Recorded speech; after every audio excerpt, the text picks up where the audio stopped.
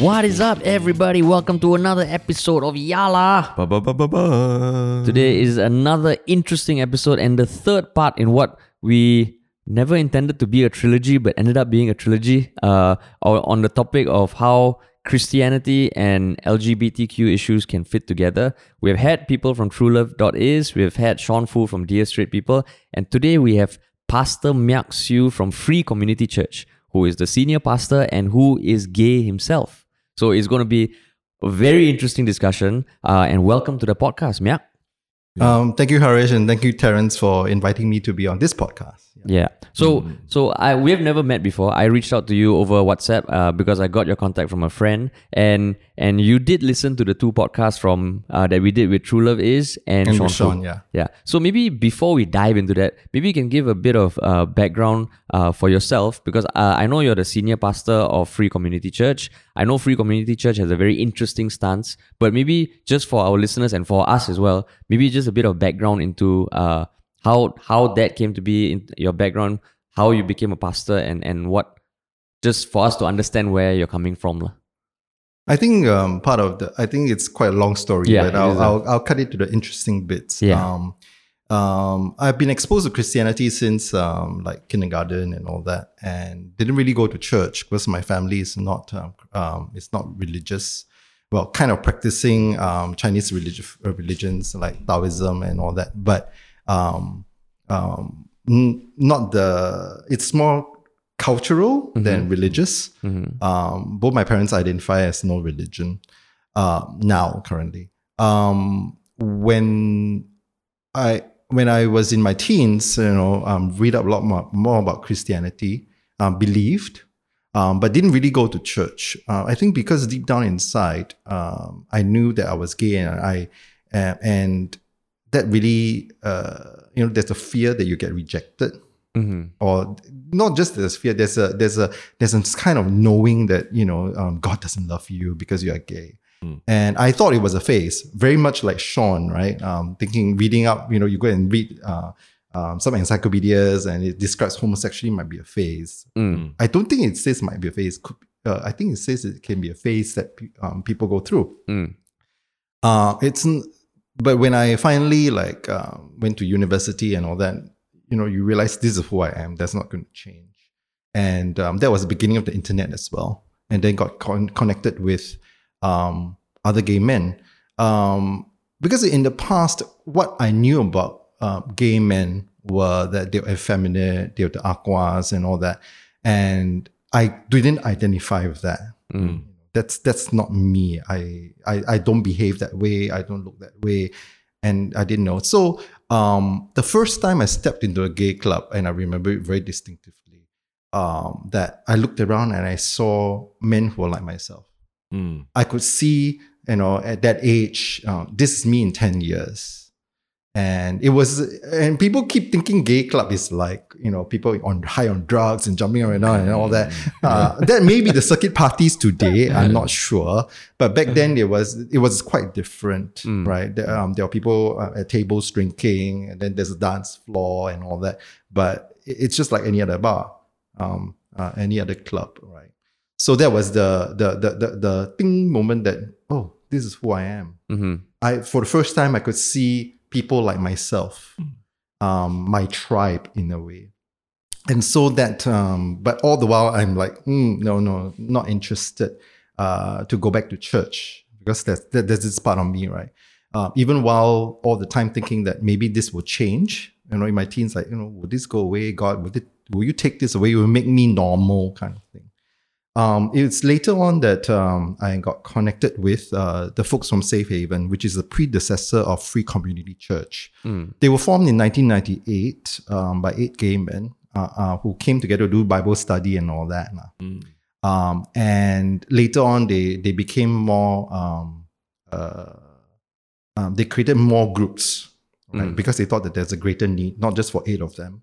And so in I think between 1998 and 2001, they grew from 8 people to maybe close about 70, 80 people. When I joined, there were about 80 people. We meet on a weekday evening, and we gather, and then we sing 2 worship songs, and then break up into small groups for Bible study. A lot of us found this a very safe space. It's like cell group, but we can be honest and true, and we don't have to change the gender of the person we are dating. We don't have to lie. We can really express our struggles, because some struggles are rather unique to LGBTQ people. Yeah. But back then, it was majority gay men, and I think 1 or 2 groups of lesbian women. So that was the beginning. And it was in 2003, sort of a history story, 2003, when one of our members was kicked out of the mega church he was attending. And he was told that to change. And he says that, I do not believe that I'm sinful. I do not believe that being gay is a sin. And and I'm not, I don't feel that I need to repent. And one of the pastors there just told him that, then I excommunicate you out from the church. We withhold the protection of the church from you and all that. And no real Christian will say that they are, that gay is okay. Yeah. So that's the thing. And so we thought that, this is the beginning, because more and more of us will reach a point where we have embraced ourselves, we've reconciled our faith and our sexuality, and we don't want to lie anymore. And more of us will get kicked out of church. So in 2003, we registered a charity, and we decided to become a church. But when we became a church, we did not want it to be an LGBTQ church. Oh, okay. Because that would be creating a ghetto. Wait, sorry, when you say start a charity and then became a church... Because churches are registered as charities. Oh, okay. Okay. So we were like, we didn't want to be a ghetto just for people like us. And church is not supposed to be that, right? Church is supposed to be a place for all people. A safe space for healing, for growth, for journeying together in our lives. And so from the very get-go, we started and having the direction to be a church. Just the majority of us are LGBT. And also that same year, we got to know the late Reverend Yap Kim Hao. He was a retired bishop from the Methodist Church in Singapore. Okay. He's a big name. He was the first Asian bishop. He was bishop in during he was bishop in, I think, 1957, if I'm not wrong. He was 38. My memory. So bishop, just for my understanding, is the leader of a particular church or yes. Okay, leader of a particular church. So he was the bishop of the Methodist Church in Malaya. Back in the day when Singapore wasn't independent yet. Yeah, so it was pre-1965. And he was also the Secretary General for the Christian Council of Asia back in the 80s, I think, 80s, around the period of the Marxist conspiracy as well. He was a champion for social justice. And that year, I'm not sure if you remember, the then Prime Minister Goh Chok Tong said something about gays are okay in the government. Because a lot of times, being gay could be used to blackmail you. So when he came out and said that, that's to prevent people from getting blackmailed. So to clarify, what year was that? 2003. 2003, yeah. So there was a huge backlash, right? Oh, no. And people wrote to the press. And one guy wrote to the press and said, I'm heterosexual and I have 4 kids and I don't think gay is okay. So Reverend Yap wrote to the press and said, I am heterosexual and I have 4 kids and 16 grandchildren. I think gay is okay. And he wrote, his letter was pretty long. He signed off as Bishop Yap Kim Hao from the Methodist Church. And we went like, are you kidding me? And we is it because he's seen as establishment in terms of the Christian community? Establishment. And who is this guy who's speaking out for us? Usually when we get religious leaders, especially Christian religious leaders, coming out to say something about LGBTQ, it's always negative. And he's like an OG Christian leader lah. Yeah. Right. So you go, whoa. So we actually went to seek him out, right? We connected with him. I actually went down to listen to him preach in Kampong Kapor Methodist Church, and he blew me away. He was very forward thinking. He was very ecumenical. He was very interfaith as well.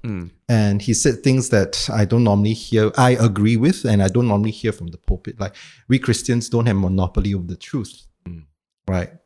That's what he said in the sermon. And we need to learn from each other and learn from people of other faiths. Learning from other people of other faiths is not converting to their faith, but there's value to learn from each other, right? Yeah. And that will build a better humanity. So I really appreciated that. And then we arranged a meeting for dinner, and it was like the Inquisition, but it was reversed, right? It was all of us, trying to figure out whether he is the real thing or he was just faking it and getting, get a hook into us. And then later on, you must change. You can change and become straight. But no, he was, I really recall that dinner, and he was very, very, open, and he was very candid with us. And how old was he around that time? Do you know? Around how old? In his 70s then. And he was still the leader of the... He retired already. He retired. Okay. Yeah, so he was a bishop way back, right? But he was definitely, and it still is a very respected person. And so from then on, we asked him to be our pastoral advisor.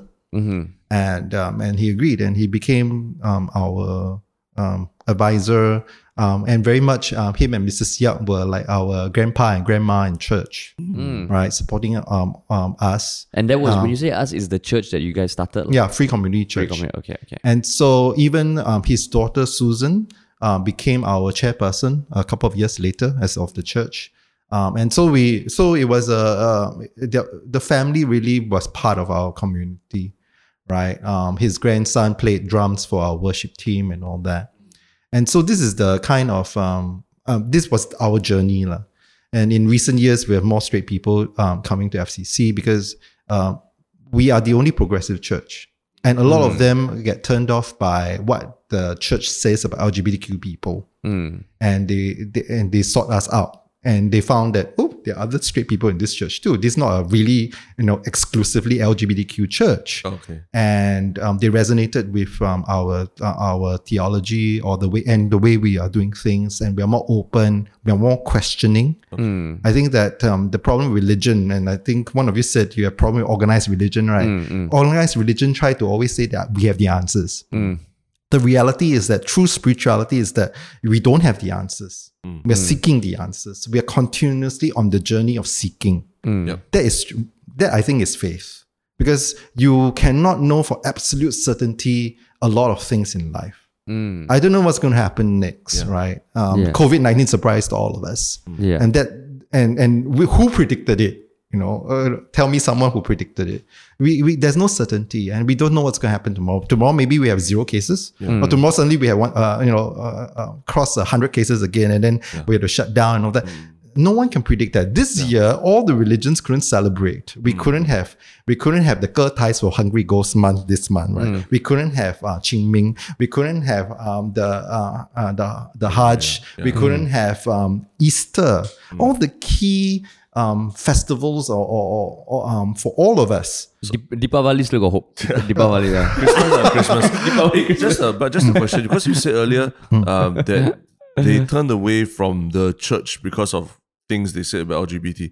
Well, can you just define? Because I mean, some of our audience, non-Christian. When you say the church, what are you referring to? An institution or a body, or just I in would general? say the church as the Christianity in general in Singapore. In Singapore, okay. And that may not apply all over the world. Now and more, there are progressive churches, and there are churches who change their stance. Right, and some churches change their stance and then they end up splitting and all that. And churches have now ordained LGBTQ folks as and installed as bishop and all that all over the world. It's not a new thing anymore, and so things have changed along the way. But church in general, a lot of us who have gone to church before or even heard people say, they keep repeating certain things like homosexuality is a sin. Mm. The Bible says homosexuality is a sin, blah blah blah, and that's the word abomination gets thrown out often. You are an abomination, and very hurtful words lah. I wouldn't say they are just words. They are saying that you are actually unworthy. You are actually less than human. And even worse, right? There are people who say we're agents of Satan.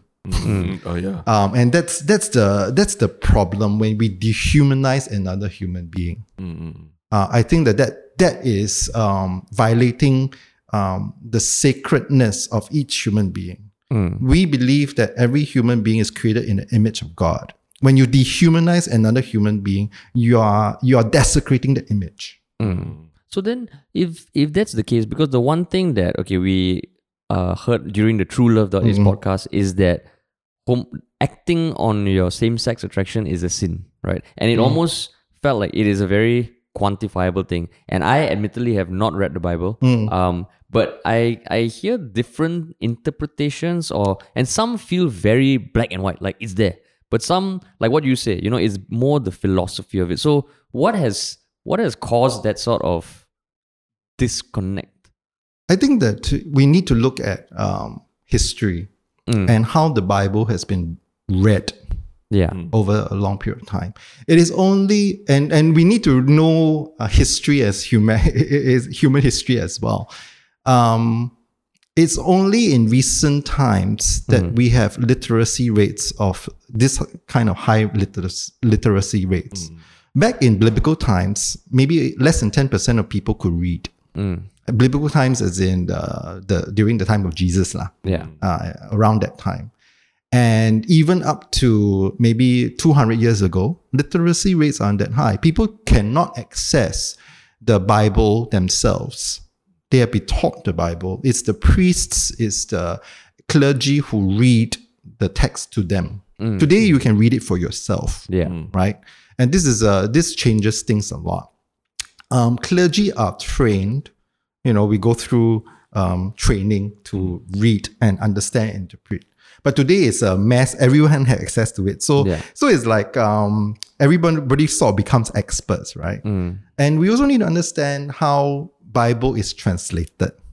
The original language of the Bible isn't English. People often forget that. Yeah. And there are many interpretations on translations of the Bible, and some of them are better, and some of them are good in this one area, but then another part of the text didn't really do a good job, and all that. And we need to know that the word homosexual wasn't introduced until in recent years. In this, in 1947, I'm not wrong, right? Because the word homosexual didn't exist. The idea and the concept didn't exist until maybe about 200 years ago, when it was invented by a German psychologist or something, right? And we need to understand the idea of sex, gender, sexuality has changed over time, right? In the past, it wasn't about male and female genders. It's about who is the penetrated and who's the penetrator, right? It's the penetrator is the power with the power. That's why if you look at Roman culture, the one doing the penetrating is the powerful Roman citizen who's male. Yep. Right, and everyone else is is open target, right? And we need to understand also the context of sexual acts, and a lot of times people don't. We often say that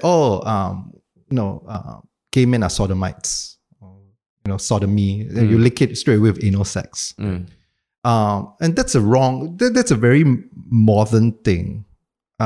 What do you think is sodomy? Anal penetration. Penetration. Anal sex.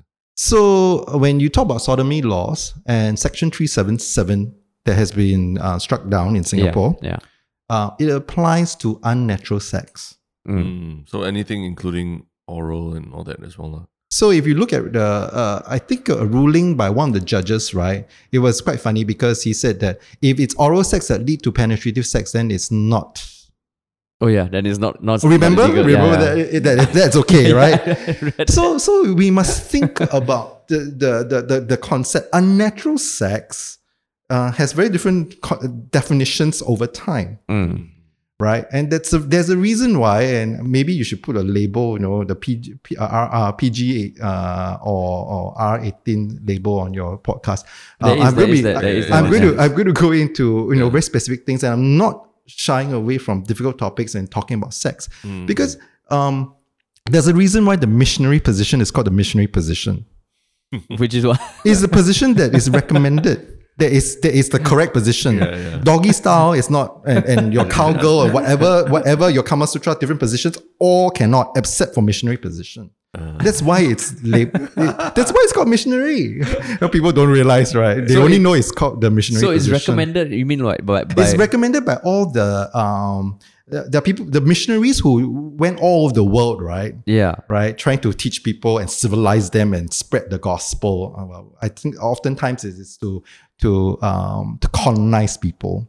But what they have done is that they have labeled certain sexual practices as wrong or deviant or whatever, and they only permit a certain kind. So they are teaching them this is the only way you should do it. Missionary. No, I thought it was because they want you to look into the eyes of the person that you're having sex with, so to establish like real connection between two people. I don't layer of marketing because bonobos are the only other species that have missionary sex.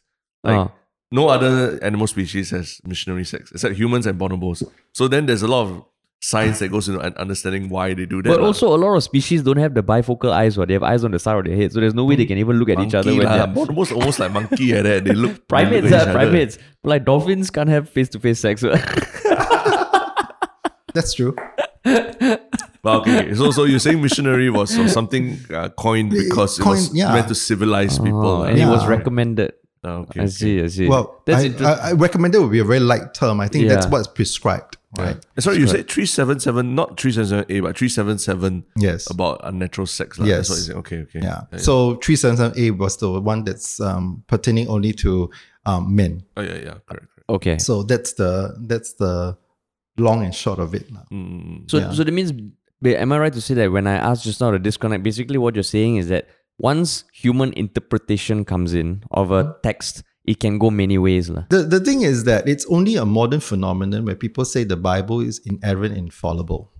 Even the early church fathers read the Bible as metaphorical, allegorical, and different ways of reading it. They understood what it is. And when you say the Bible, which books are you talking about, right? And some of the books were written as letters to a certain church from Paul. And some of it today, majority of scholarship will say that this is pseudo-Pauline because Paul didn't really write the letter. This probably dates later. It's because people in those days will write with someone else's name. Right, it's a very common practice. It is using someone's name and credibility, and you sign off as that. It's not, you're not the author, or writing in the style of this person, right? And so there are a lot of letters that are not that. Many scholars, biblical scholars, feel that that's not authentic. There was a ghostwriter. There's a ghostwriter, and there's also multiple edits, and there's no one can say that there's a true source because there are edits and there's a lot of parts that you wonder if someone copied something wrongly. There was no track changes on the Bible. There's no track changes, and that's there was no, the printing press wasn't invented then. It was always handwritten copies, and scribes will copy and copy and copy and copy, and just one person miscopy something. That's it. And there's also edits. People edit out stuff that they don't like and add in stuff that they like or they want to say. But actually, just because you're building on that, where you say that there's no like one authority to oversee everything.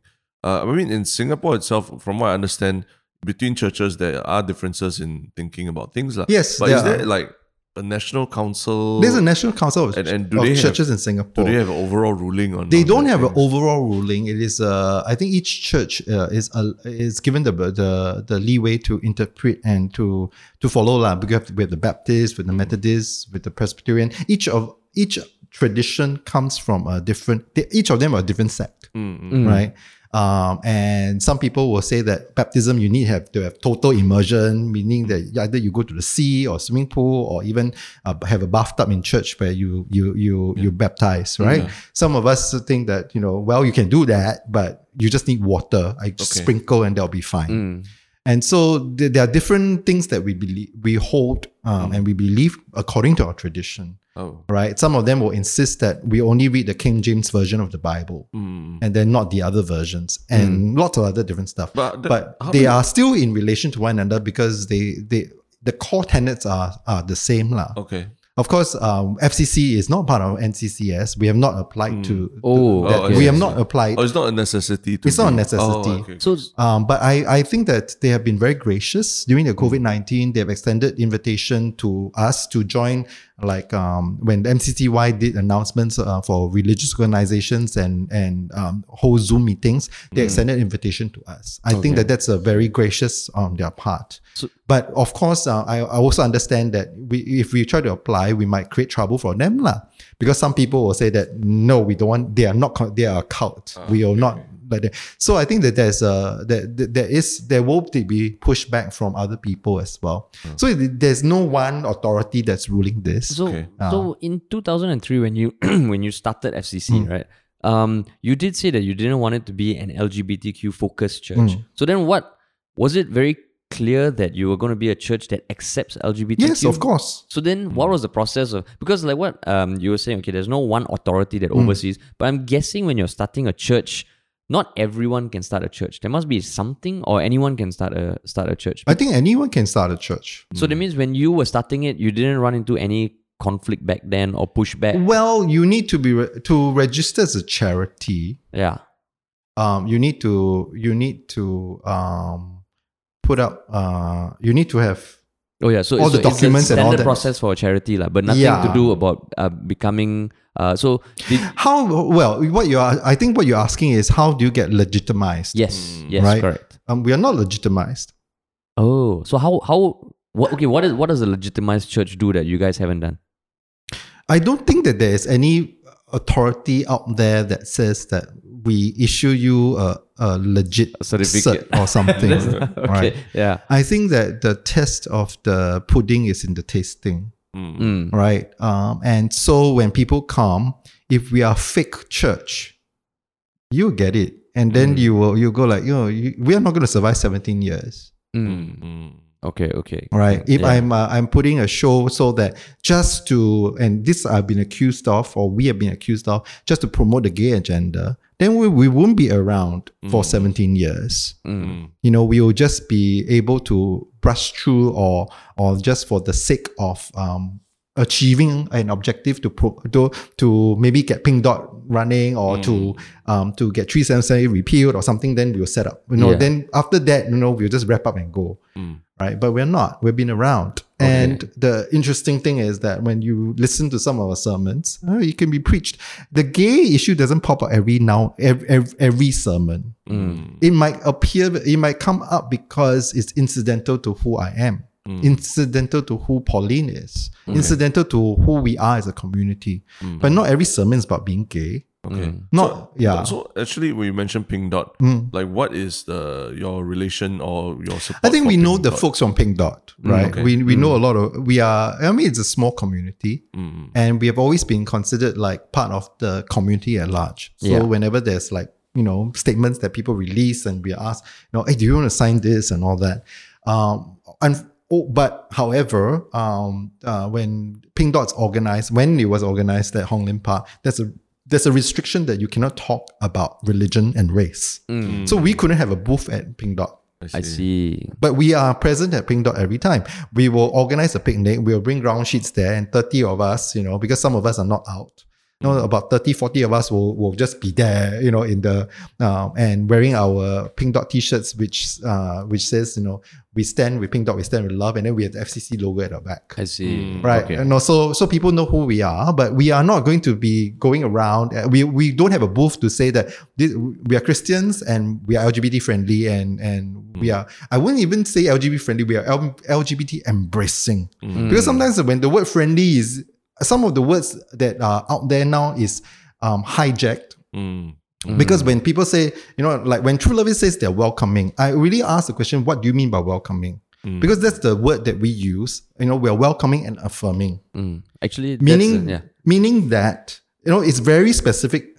When we use the word affirming, it's very specific. It's regardless of your gender identity or sexual orientation, you are allowed to come to this church, but not only that, you're allowed to serve, you're allowed to be, to strive to go for leadership positions. Of course, you are basically, your sexual orientation and gender identity does not preclude you from leadership positions or volunteering or serving in church. Okay. But for a lot of churches, a lot of our people who have experienced, they volunteered in the past in the children's ministry and all that. When they got discovered, or when they were confronted, are you lesbian? Are you gay? And then when they say they are, then they say, "Oh, I'm sorry, you have to step down from this ministry." Yeah, the chairperson of FCC, Gary Chan, was asked to step down from the worship ministry he was serving in because he came out as gay. I see. So when you do that, that's not welcoming. Welcoming, to me, welcoming means that you're not treated as a second-class citizen. You're treated as an equal. It's just like our Malay siblings in Singapore, the citizens who, the male citizens who serve in NS, they're not treated equally. Don't give me the BS that they're welcome. Yeah. They should be able to serve in any position because they're Singaporeans. Yeah. So that's actually a great segue into the stuff that we also wanted to talk about, because now you have given us the context. We understand very clearly your background. So you've listened to the podcast with TrueLove.Is and Sean Fu, right? So what is the first thing that you would want to kind of share your thoughts on? I would say that like what we said earlier, right? Yeah. Different Christians have different ways of interpreting and understanding the faith, not just interpreting the Bible, but practicing the faith. Yeah. Some people believe that to be Christian, you need to evangelize. You must evangelize, or you must do this, or you must say grace before eating food. There are certain things that people have in their minds, right? How to be Christian, and they live that out. And we need to pass it out. If there are 1,000 Christians in the room, there are 1,000 Christianities, because not all of us believe the same things. Yep. I think that's very important. I think that applies to every faith, right? Not everyone's going to agree on the issue of divorce in the Christian church. There'll be people who say that, divorcees cannot remarry because Jesus said so, right? But there are people who say that, well, Jesus is talking about in that time in a very different cultural context. Women had no power. Women were chattel. When you are divorced, you are actually destitute. Unless you are able to go back to your birth family, your mom and your mother and father, or your larger family. Otherwise, you are destitute. You're condemned. And so, and this is, it's open for discussion and people's perspective, right? And Christians have different stands. But what has happened is that the cultural wars from the US has been exported out and imported all over the world, right?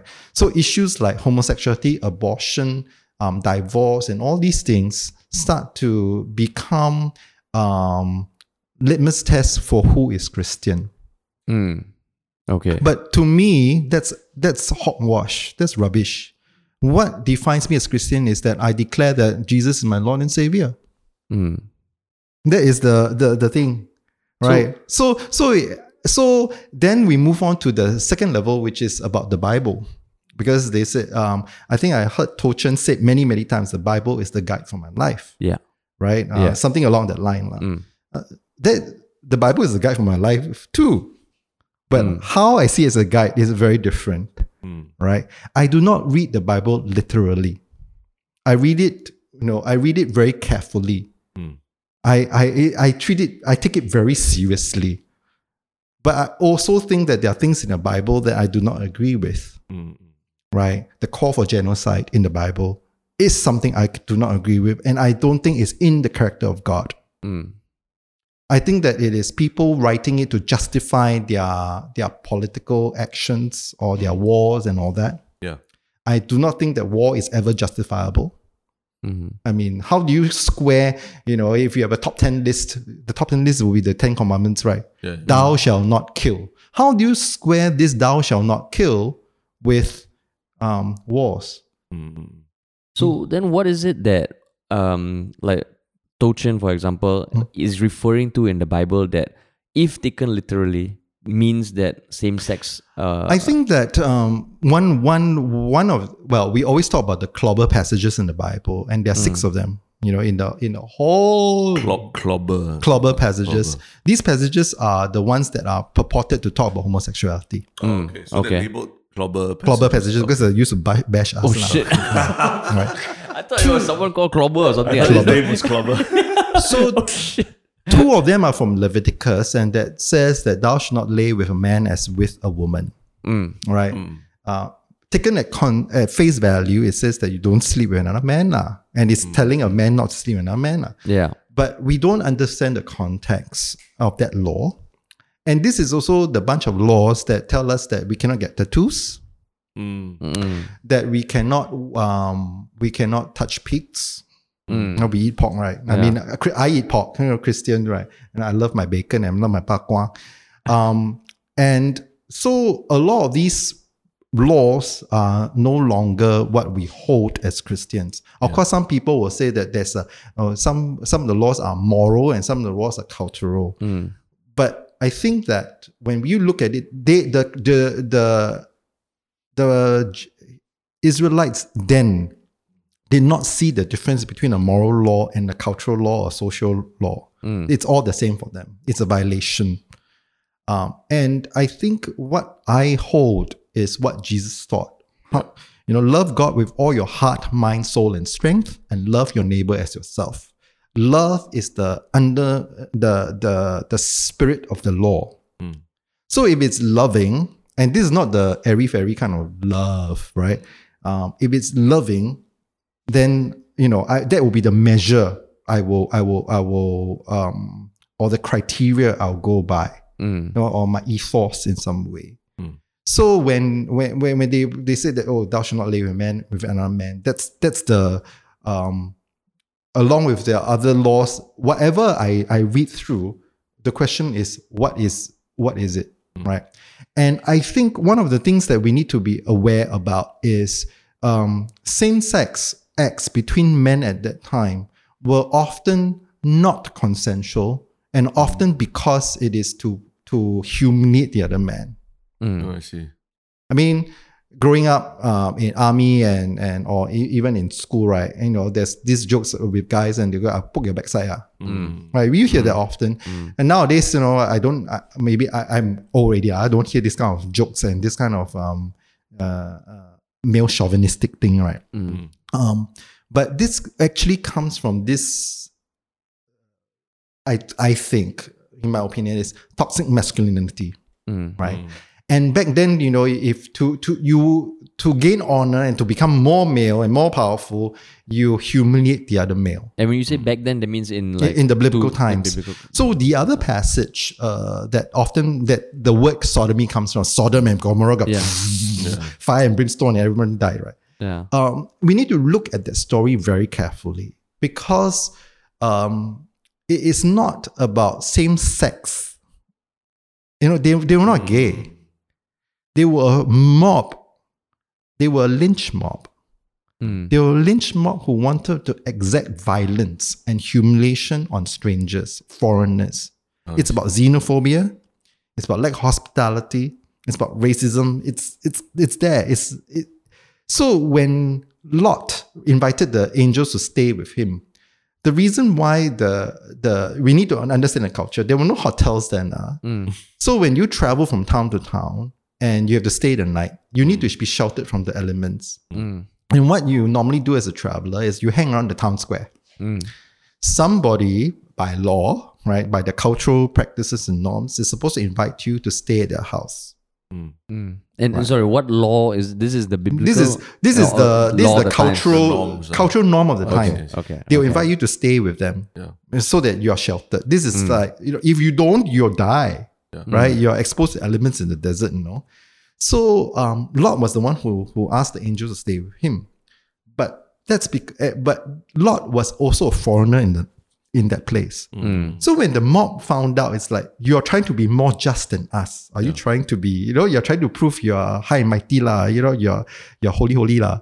And so they got angry a lot. And so they wanted to send out your guests. I'll humiliate you because you have offered protection over your guests, right? Yeah. I rape them and I'll dishonor I basically humiliate you and that. Yeah. And nobody thought of that as like the problem, right? And sorry, Sodom and Gomorrah, the cities. Oh, the cities. They are name of the cities. Okay. Right. Okay. So they were destroyed. And then Lot offered his virgin daughters to them. Right. They didn't turn away because they were female and then this mob was gay, but their objective was not to humiliate them. Right. And nobody questions, the issue of offering your daughters to a mob.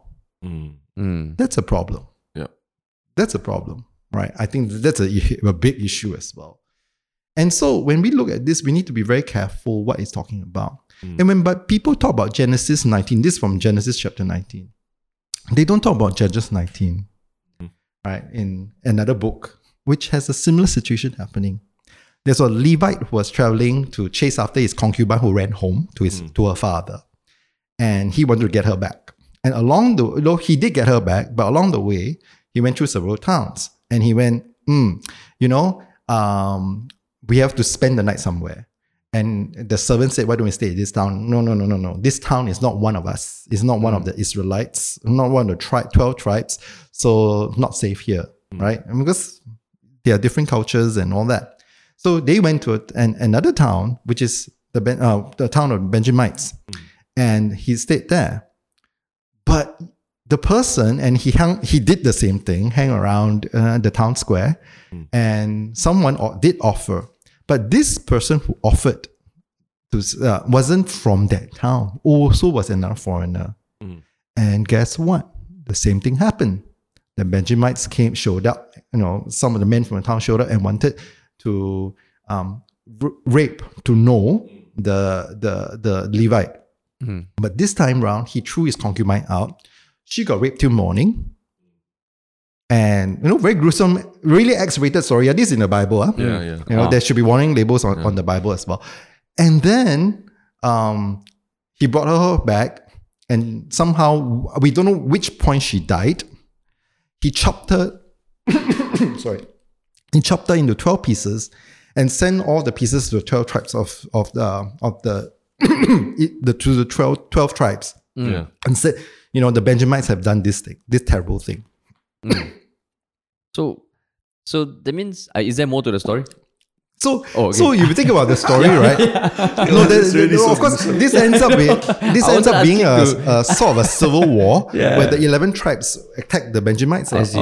But if this thing has happened twice in the Bible, so similar, there are several possibilities, right? Oh no. One is that this is commonplace occurrence. Happens all the time. It's just like police shootings, blacks in the US. It happens again and again and again. Systemic issue. Or two, which is another possibility, is that one is a mythologized account, one is the actual account. So to me, the Genesis is actually fable, mythology, and not really history to me. Right? It is them talking about the origin story of Genesis, right? Origin of their people, their story. And so that connection with Judges is quite interesting to me. I cannot tell you which is the accurate one, but you can hold both. Okay. Or you can leave with the uncertainty but the exact truth is, this is not about Sodom. This is not about homosexuality at all. Because when you read other parts of the Bible, they say that, they are destroyed because they are proud. They are not, they are not taking care of the poor, the needy amongst them. They were greedy. That's what they say about Sodom and Gomorrah. Yeah. And God decided to destroy Sodom and Gomorrah in Genesis 18 already. Because there was a bargain with Abraham. Abraham said, but what if I find 50 righteous people in the city? And God said, you can find 50, I will not destroy the city. Then Abraham bargains it and bargains down to, I think, 5. Need to read the story again. But it's very interesting because Abraham was bargaining with God. Okay. Like, don't destroy the city. Yeah. As long as I can find 5 of them, 5 righteous men, then you don't destroy. So, so that was interesting that you said that, because what I was going to ask is, you were recounting the stories. Do you see them as like fact or fable? And am I right to say, based on the last few things you said, that there's a certain element of mythology and stories to reflect the truth that we might never know? Yeah. Because sometimes when I hear people from the church talk, it's almost like, they really take the Bible as fact. And I've never been able to reconcile that, because it's still a book that was written. I would say Adam and Eve is not fact. Dun, dun, dun. I read it as a metaphor. Yeah. I read it as a metaphor, a story, and read it. But within the church, there are probably people who take that as fact, right? Yeah. Okay. And the people who think that the world only is like 7,000 years old or something like that. There are people like that. But it's also going to that, right? I mean, like you said, there are 1,000 Christians and maybe thousands interpretations of Christianity. So someone like To Chen and True Love, I mean, To Chen himself says, I want to take it as fact. And so when we talk about these things, if I put out my testimony, my video, and someone else who wants to, do the same thing as me, which is take it more literally as fact, he finds comfort in what I'm talking about, then what do you think? Do you think that's a bad thing? Because I mean, you are an advocate for different views, right? I would take a few steps back, because we are now projecting onto To Chen. Okay. Whether he reads the Bible literally. Okay. Right? Okay, yeah. And also his whole story, in some ways. I believe that he has a calling to be celibate, right? Okay. Because when I look at the story and his sharing, right, it's not about homosexuality, it's about sexual addiction. And we have folks like that in the gay community and in the straight community, right, who are addicted to sex. I think a lot in the heterosexual. Yeah, a lot. I mean, from And that's and each of us are called probably to respond in different ways, right? And that's his path of healing, and that's what God wants for him. And the only person that can verify that is for him. Correct. And for him to share the story for other people who struggle. I mean, a guy who sleeps with 3 or 4 men every night for don't know how long, I go like, wow, where do you get the energy? Number one. Number two is like, wow, this also blows my mind. Right? And probably there needs to be some form of redemption and healing for him, right? And that's for him. And to put out the story out for other people who might resonate, it's helpful. But what is unhelpful is that, and why a lot of LGBTQ folks get very riled up about it, is because when True Love Is purports that they are trying to shed light on LGBTQ issues, they are portraying us in negative light. They are repeating stereotypes and caricatures of us. Not all of us have sex with 3 to 4 men every night. And I tell people all the time, it's like, you think a lot more about sex than I do. You seem to be obsessed with what kind of sex I'm having. And I think that you're thinking that I'm having more sex than I'm really having. That's it seems that there's a lot of projection of their own anxieties on other people. You're not dealing with your own stuff, and you're projecting your stuff onto us, right? And they keep using the word gay lifestyle. I go like, what do you mean by gay lifestyle? Because that word is so blur, right? Can apply to anything, right? Do I iron my clothes in a gay way, right? Or do I do my laundry in a gay way? Or do I fix my Lego together in a gay way? Okay, but that's something interesting, because since the podcast of True Love, I've spoken to some older Christians who go to, not necessarily to churches like 316, go to other churches, and they start to to say that they were parroting a little bit of about that idea that homosexuality is the sin and acting on it. If you don't act on it, you're okay. So it seems like that is sort of percolating within. That is a bit. shift, right?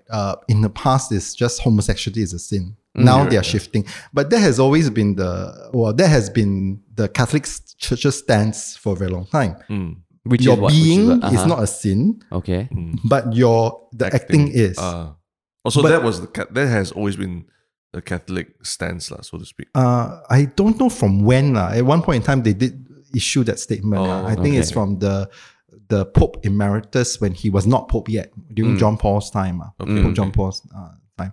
But we need to be very careful. So when people say, I'll ask, where in the Bible does it say explicitly, that homosexuality, its interpretation is when they read, you shall not lie with a man as with another man, and you take it as homosexuality, then there are multiple questions asked, right? What if I know of couples who are living in chaste relationships?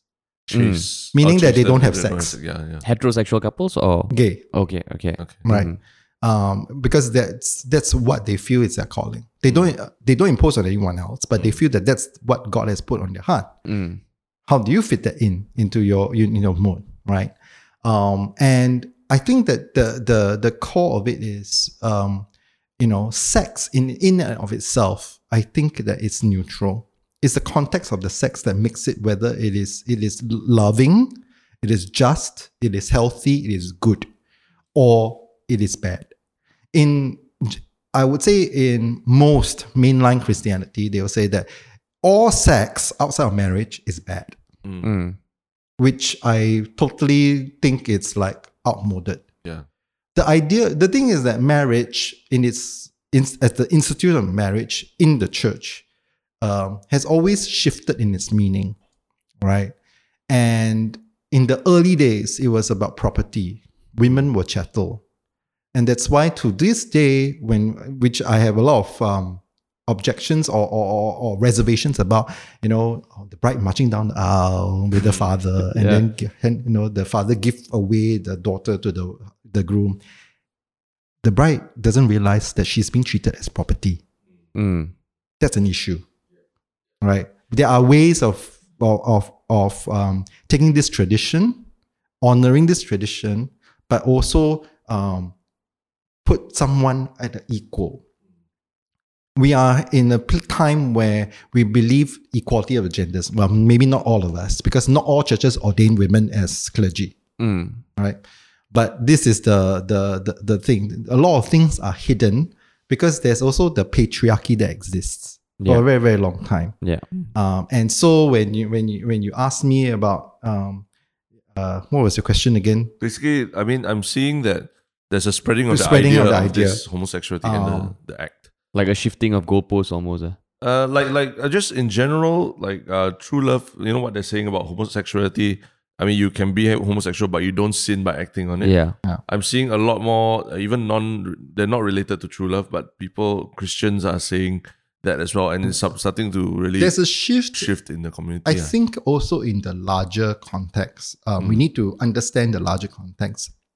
In the early days, if people think you are gay or you're struggling with same-sex attraction, or your parents find out, or your pastor find out, or your cell group leader find out, they'll ask you to go for conversion therapy or reparative therapy. So you go to programs like Choices, right? Yeah. And at that time, in the early days, people think that you can change. You can change your sexual orientation. I remember this many years ago that the big banner that Choices put out was that you can change, or homosexuals can change. Something like that. Then very much it's the same location where they're putting out the TLI banner right now, right, in Church of Our Savior. But this has been totally discredited, right? The international organization called Exodus International has closed down. Exodus, is it international? Exodus, that is the founding, one of the oldest ex-gay and conversion therapy ministries in the world, shut down. I think in 2012, and Alan Chambers, the is it the director or something, the leader then said, apologized to everyone and said that he did not believe that, he believed that 99% of people cannot change their sexual orientation. And there had been a lot of damage done to people. Imagine you're told that you can change, you believe it very, very with all your heart and soul, and then you got married and you had kids, and then you reach a point where you realize that hasn't really gone away. And then what happens next? I do not know for everybody's story, because I think there are people who successfully changed, and some of them probably in very happy marriages and happy family. But there's at least one person who came to me many years ago, when I just came back from seminary and just went behind the years pastor, right, in 2012, 2011, around that time. He wrote out of the blue to our email, and I met up for counseling. Didn't know what it was about. And he said that, I've been married for 7 years. I have a child, and I want a divorce. And then at that time, being very judgmental then and less compassionate, my was like, you made your bed, lay in it. That was in my head. Of course, when I was counseling, I was very pastoral, right? But in my head, I was like, you made your bed, you lay in it. And why you're destroying your family, you're hurting your child. I don't know. I'm really, really concerned about the outcome of the child. Then he continued to share his story, which broke my heart. He said that every single day of these 7 years, I've been living a lie. And I can no longer live a lie. I'd rather kill myself. And I heard his story and his struggle, and I never heard from him since. Right? I'm really, really, I hope that if he's listening to this, he can reach out to me. I don't know whether he's still alive.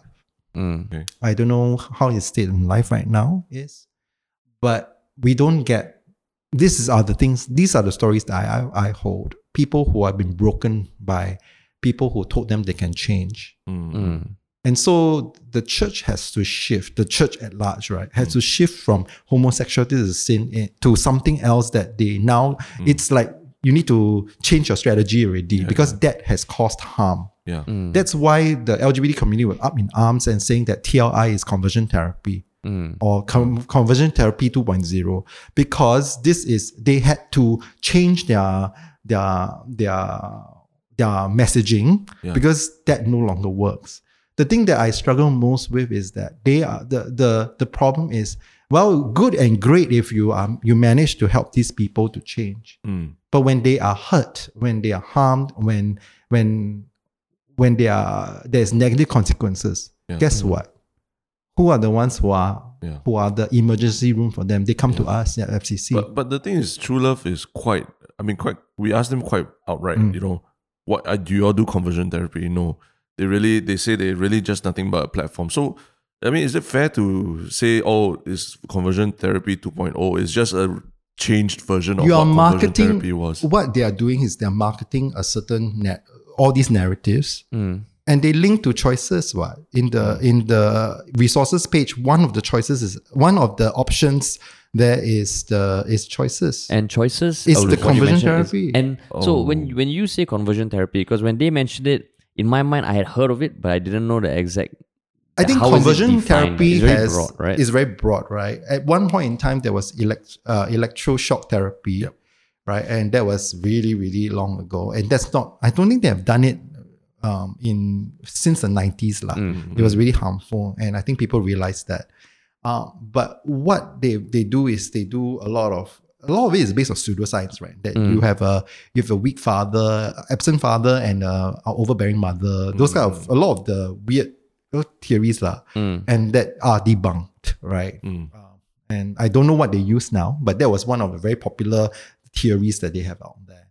And the problem with this kind of theory is that it puts the guilt on the parents, right? My parents felt guilty when I came out.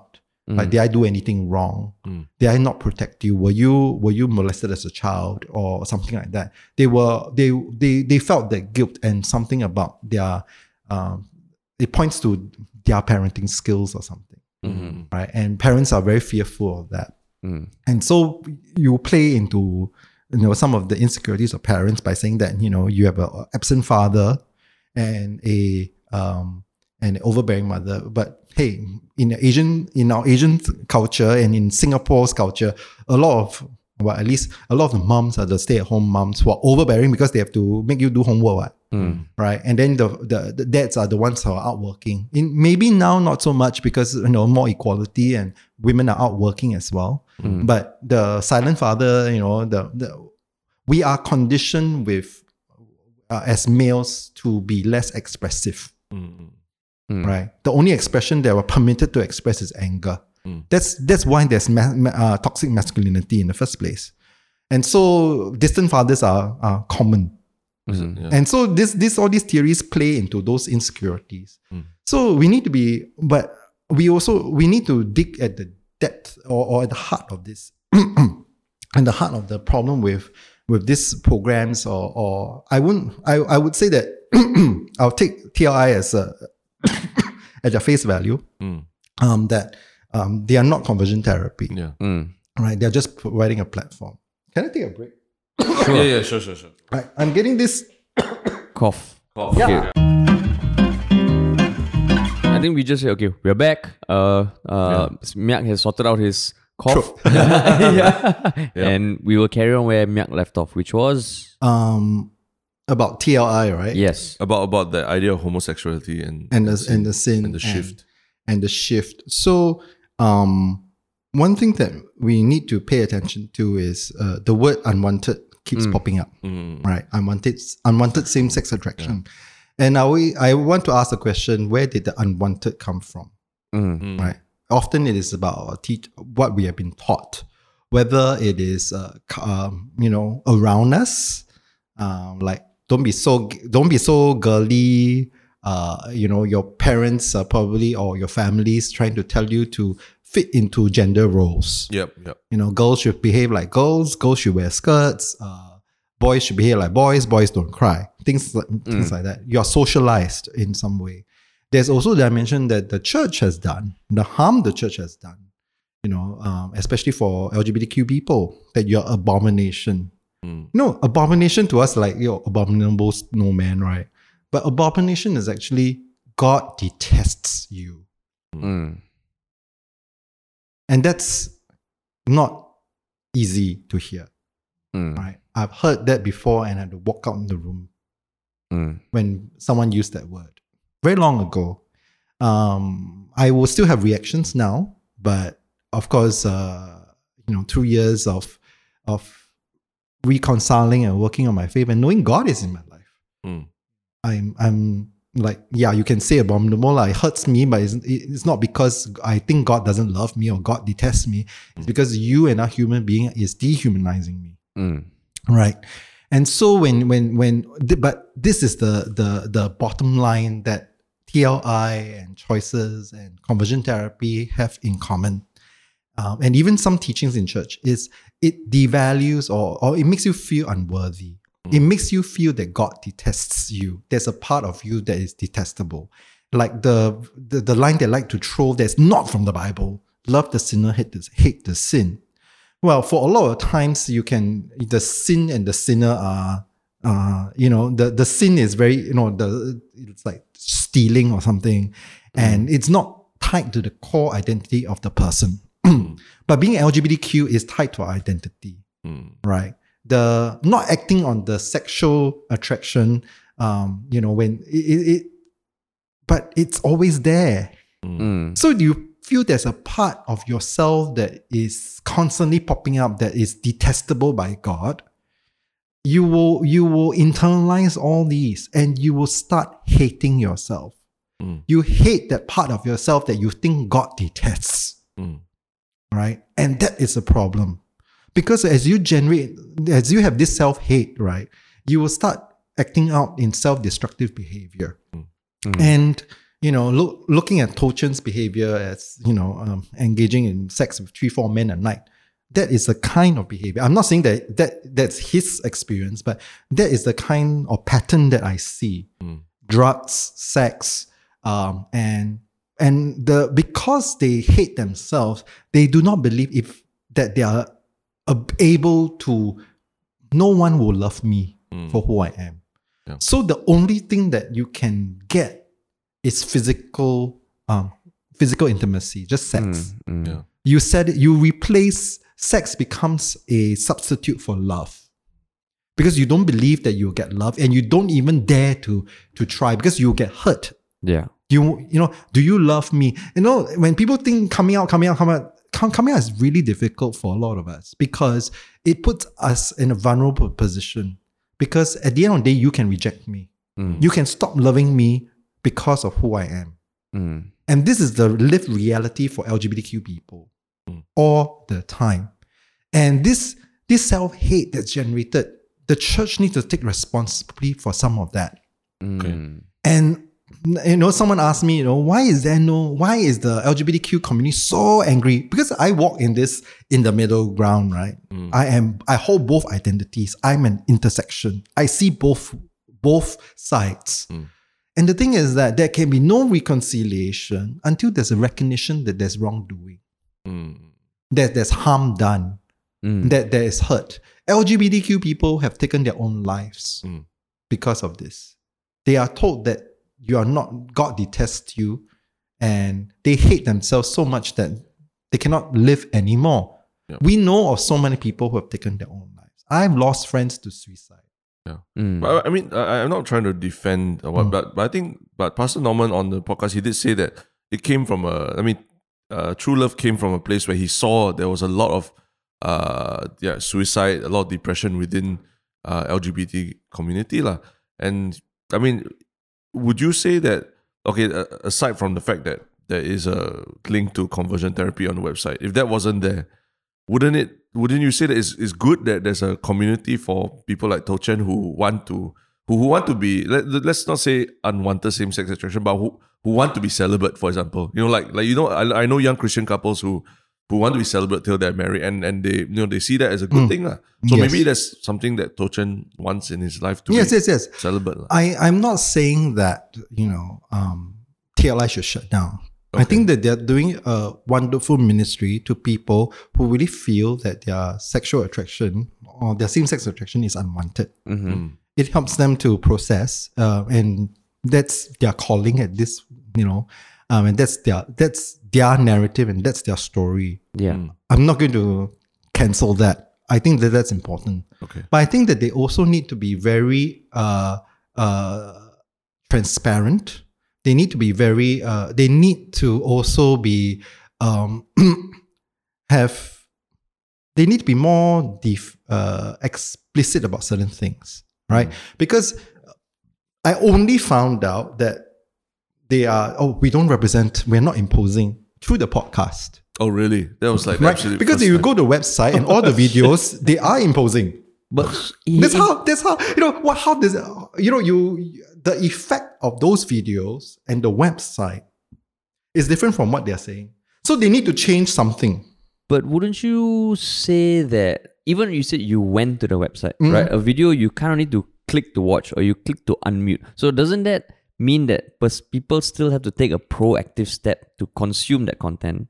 And if they don't want to, they don't have to. It's blasted out through my Facebook. It's true. It does go out in like sponsored ads. Yeah, it went on Facebook. It appears on my Facebook feeds. People share it. And people and well-meaning Christians share it in a very passive-aggressive way. Trying to tell their gay friends or LGBTQ friends that you can change or there's another way. Like, I don't agree with your lifestyle. Yeah. It's very passive-aggressive because you're not engaging in conversation. Yeah. It's not saying that, you know what, I want to hear. And this is the problem. We are not having dialogue, we're having debate. Dialogue is when we listen to understand. Right? Debate is when I listen to rebut. We need to be clear what we are trying to do here. Right? And I think that there's space for, I'll always fight for the right for anyone to hold their beliefs. That's my stand, you know. Like, as long as your beliefs don't harm people, that's very important. So there's some caveats here that we need to establish.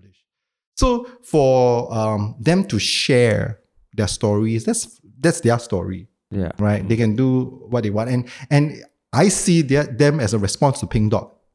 Because Pink Dot started all these video stories first. And they realized that, you know, Pink Dot is having this permeating culture to be LGBTQ approving.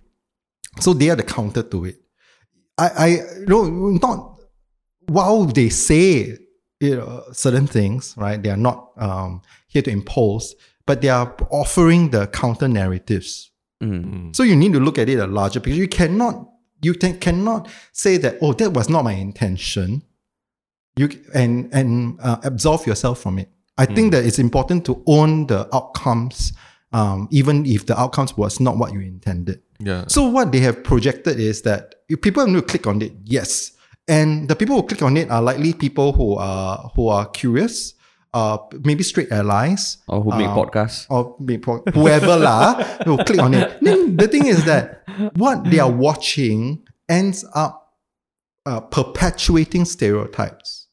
That we are all crazy, sex crazy creatures and whatnot. And doesn't project us in good light, right? And all these people, of course, say that they struggle with their unwanted same-sex attractions. And all of them have gone through the process of reconciling that, right? Yeah. But these people are not exposed to the stories like my story about I think that my sexuality is a gift from God. I moved from the position where it was a curse, it was a burden, to a point where I recognize it's a gift. It is a gift because it sensitizes me to the privilege I have. It sensitizes me to bullying because I was bullied before. It sensitizes me when people who are bullied because of other reasons, right? And it makes me riled up because I resonate with that. I resonate because I've been oppressed before. I resonate when other people are oppressed, and I will stand up and speak up, right? And I'll say, no, that is wrong. I get really, really riled up when I heard from one of my friends that Muslim school children, schoolboys were bullied and called names in school like Osama, Bin Laden. It's like this perpetuating all this shit that shouldn't be around in the first place. That's dehumanizing somebody. Right? It's just like someone going around calling someone faggot. It's the same thing. Yeah. And this is a gift. If I was straight, right, I would be, in a high-flying career, I will be married with kids, and I will not give two hoots about other people's lives. That's these things sensitizes me, so I see it as a gift. But wouldn't the argument be then that's for you to create nice videos and put them out there on the internet and provide another narrative that counters true love in a way? And rather than say that true love... But we are speaking to... Which audience are we speaking to? We don't have access to the audience. Just like people come up and testify in their churches that, I've gone through this, I've gone through it, now I'm healed and whole. I don't have access to that platform. So what they're doing is they're perpetuating within their echo chamber these beliefs, right? And in some way, they're also answering the question to some straight Christians who are like, I really disagree with how the church has been treating LGBTQ people, but I don't know how to respond. And they are this is trying to answer that question. But it's still, there are still people who feel uncomfortable. And it's too slick, it's too polished. It comes off leaving some feeling that you cannot put your finger in, but there's something about it that doesn't sit well with you. So exactly what you're saying, right? So at the end of the podcast with True Love Is, I told them straight out, I still don't agree with their approach, but I found it difficult to explain why. And the fact that you were also saying you can't put a finger on it, to me, it's part of the same thing. And even when Sean Fu had a talk with, I think, 2 people from True Love Is, and by the end of it, he also said that they have a strong case, and it's hard to kind of point out the issues with it, because what they say about, okay, people are free to watch, people are free to not watch, and the fact that if they are providing some sort of benefit to a certain demographic of people, right, is that wrong? Because I personally know people who, so like I said, I'm not a believer in organized religion, but I know people who are believers of organized religion, and to me, they become the best versions of themselves. I see. So in this case, if they are doing that, admittedly, okay, like, I think them not talking about the harm they're causing, it is a big problem. But for the benefit of those people, if they are bringing some sort of balance to their life, I found it very difficult to find fault with that. And that's why at the end of the podcast, I felt the same way I feel when I watch TrueLove.Is videos. I'm like, I can't resonate with this, I can't agree with it, but I can't clearly say this is wrong. So I think that we need to recognize that when someone is telling their story, and we hear it, even when we disagree, it's okay. You don't have that weird feeling like, because I think all of us have some BS detector in us. When something is manipulative and trying to make you shift certain things, right, and it's not authentic, then we have a certain reaction to it. And so we need to recognize that something is off, at least. And how the stories are presented is it just feels manipulative, right? And that's why there is that dissonance in us. I think that's one of the things. I don't want to break down and analyze, but I think that the issue is that they need to be clear. They have not been clear about, as I said before, what if a person who has embraced their LGBT identity, are they welcome there? Because my point is, you cannot create a safe space for people who are struggling with unwanted same-sex attraction and put them together with people who have embraced it. Because they are living contradictions. The very presence of someone who is well-adjusted and embraced their sexual orientation, their gender identity, and reconcile that with their faith, is a living contradiction and rubs them off the wrong way. And it might be harmful to them. So I'm not saying that you need to open up your space and be safe for everyone. But then then your marketing or your messaging is off. It's not accurate. It's just like me promoting out and says, we welcome all people. Then when someone comes to FCC and realize that we're very English speaking, right? Then those whose English is a second language will struggle. We are not truly welcoming, and I own that. And we need to find ways to create the space for them if we want to create the space for them. So it will be, would you say that if they had a very clear FAQ that put out, all these different scenarios, where do you stand on this? Where do you stand on this? Because on their website, on their website they have not articulated, because this is I think the struggle. If you articulate upfront that you think that same-sex acts is a sin from the very get-go, then people will go, I know where you're coming from. And I know how to read your message.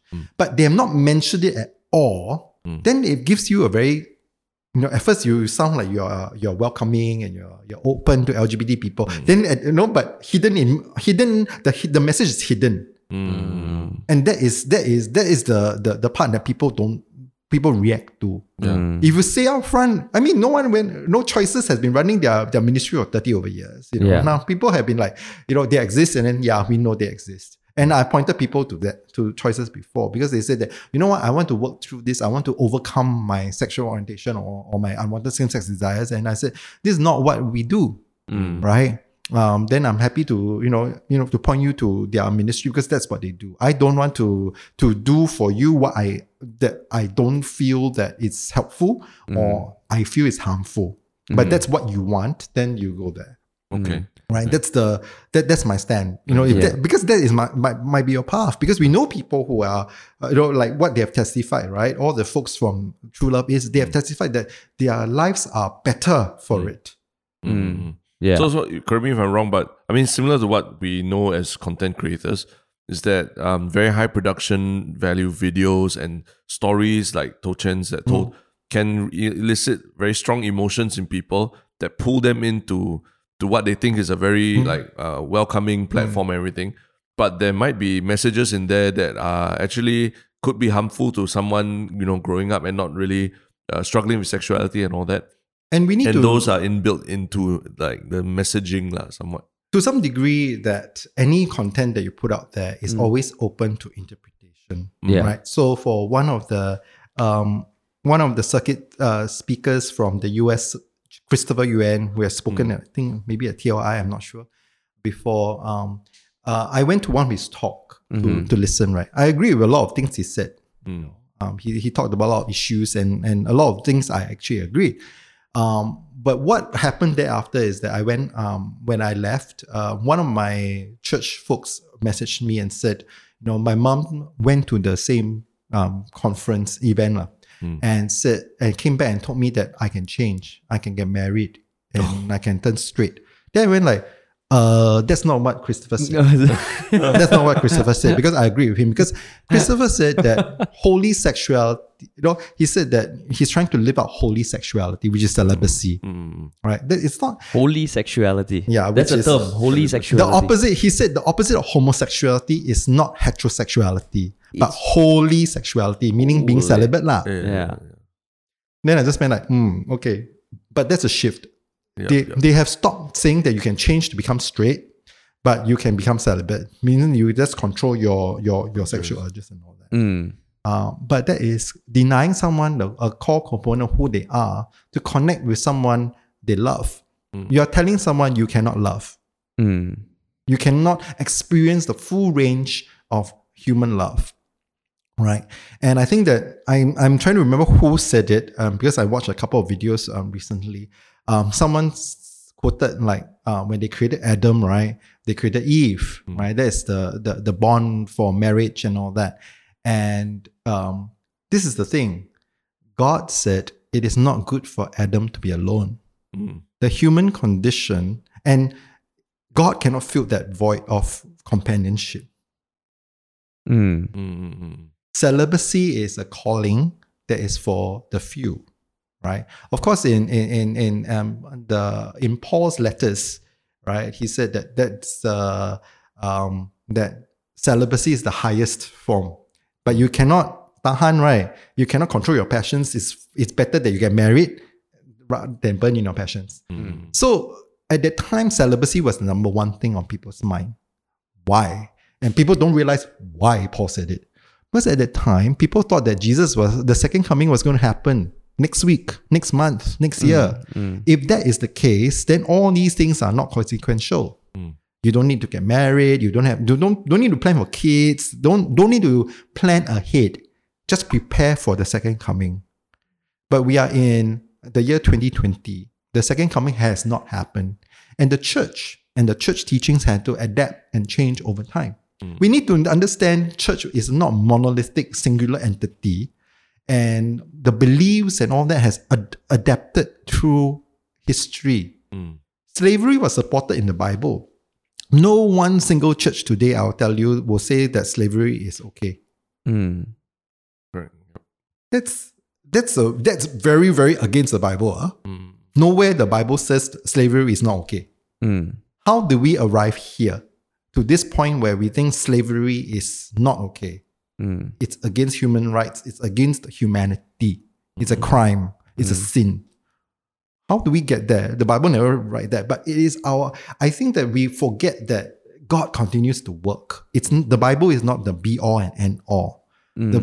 God continues to inspire us through the Holy Spirit to open our eyes to see and understand new things. Love God with all your heart, mind, soul, and strength. There's a mind there.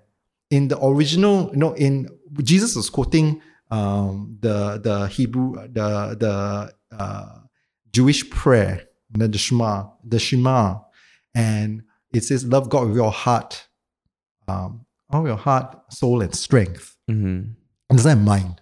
Jesus had added a mind there.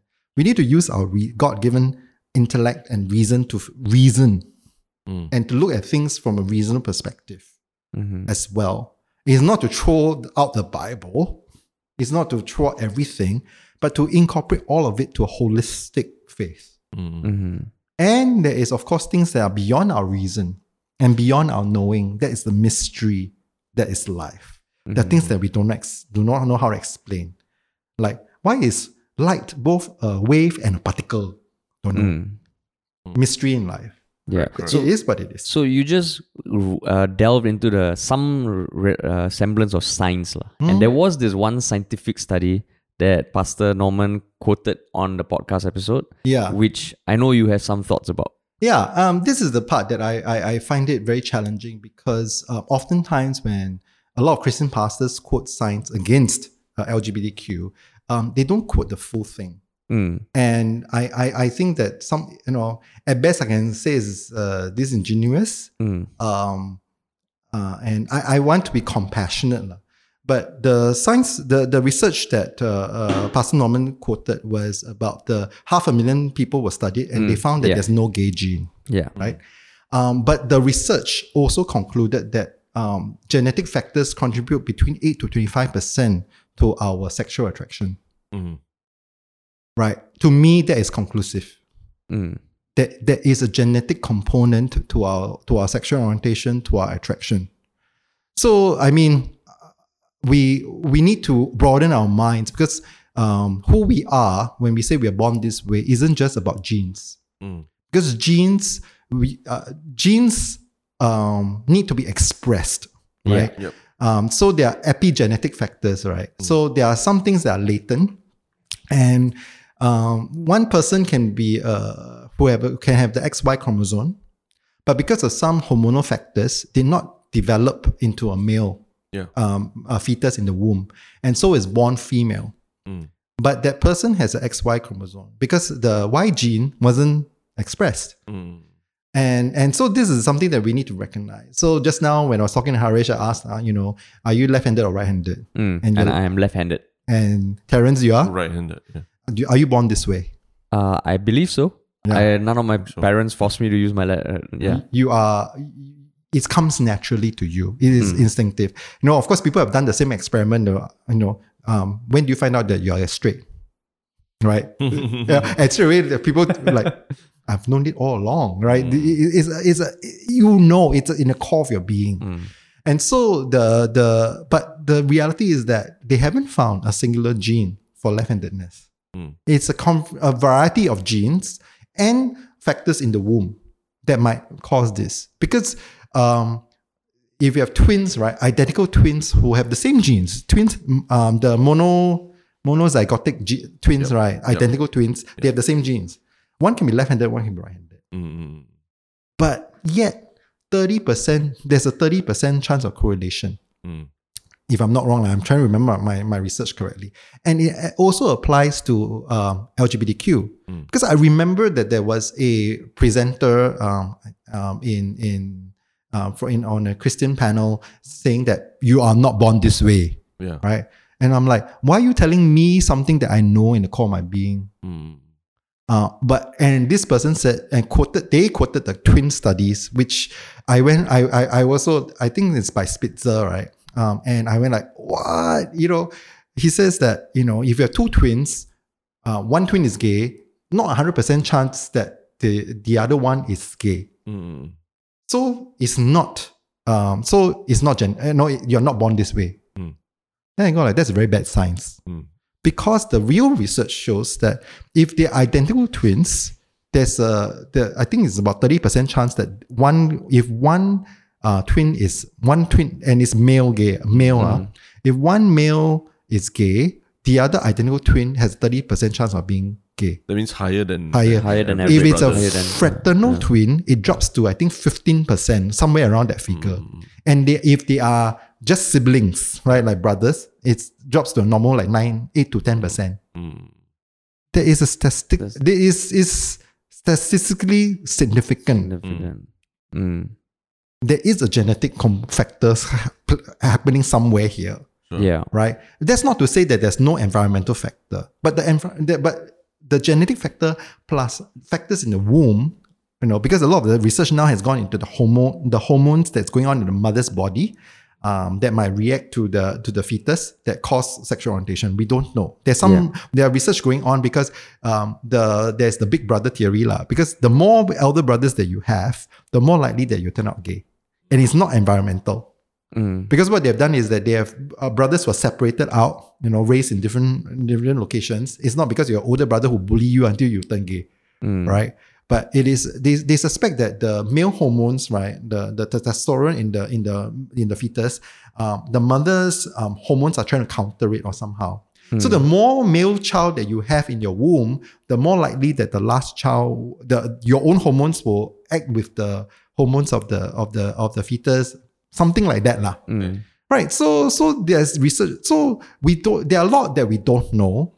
I wouldn't say it's inconclusive. Yeah. So just to play devil's advocate, you brought up the handedness thing, which I wasn't aware of before. So what if one takes the view that, okay, let's say for me, I was born left-handed, and there is enough research to show that there's a genetically significant reason for that.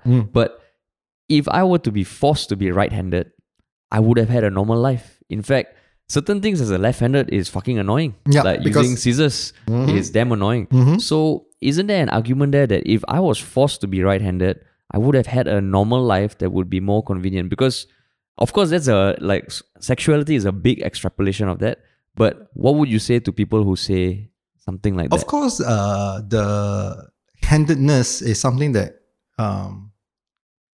handedness is if you are forced to use your right hand, which a lot of the older generations are, because it's considered bad luck or what. You use your chopstick with left hand, no, right? Probably my parents' generation and older. And they led normal lives. But that's handedness. And that allows you to actually conform to society a lot more. But who we are attracted to, right? And the thing about handedness is that you can often revert. For many things you can use your left hand, and then that's in my own private time I use my left.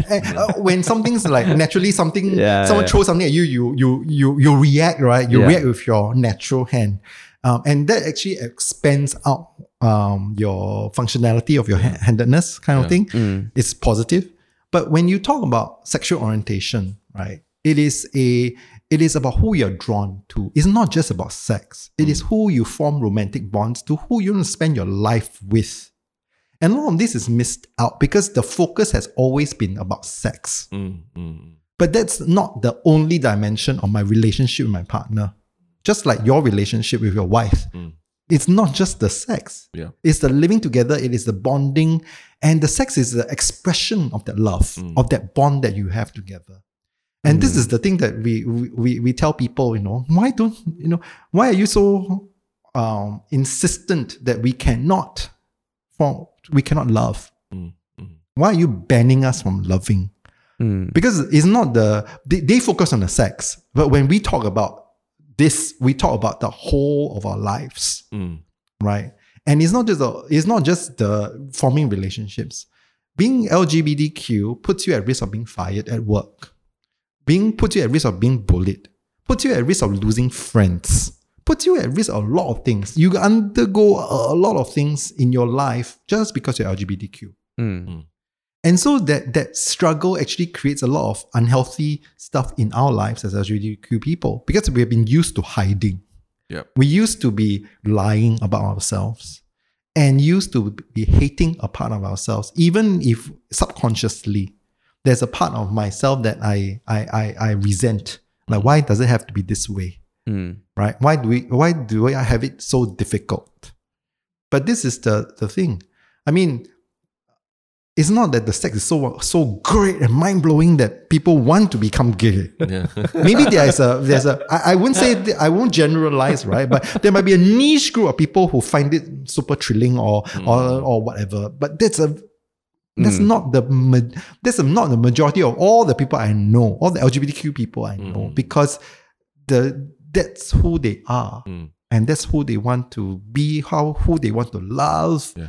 That's a lot of things that are missed out in the conversation, and that is I think that we need to begin to humanize and not just like demonize, especially. And it gets very irritating because we are constantly demonized because we are the invisible people.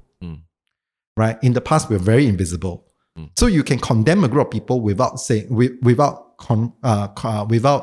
to face them, without any backlash or whatever. Now it's different, but you cannot condemn them openly. But there are things that Jesus talked about. Jesus never said anything about LGBT. Zero. But Jesus said something about divorce. But they are not condemning. If you are someone who read the Bible literally, a lot of them actually give more leeway to divorcees and remarriage. Right? There are some churches who hold on to it.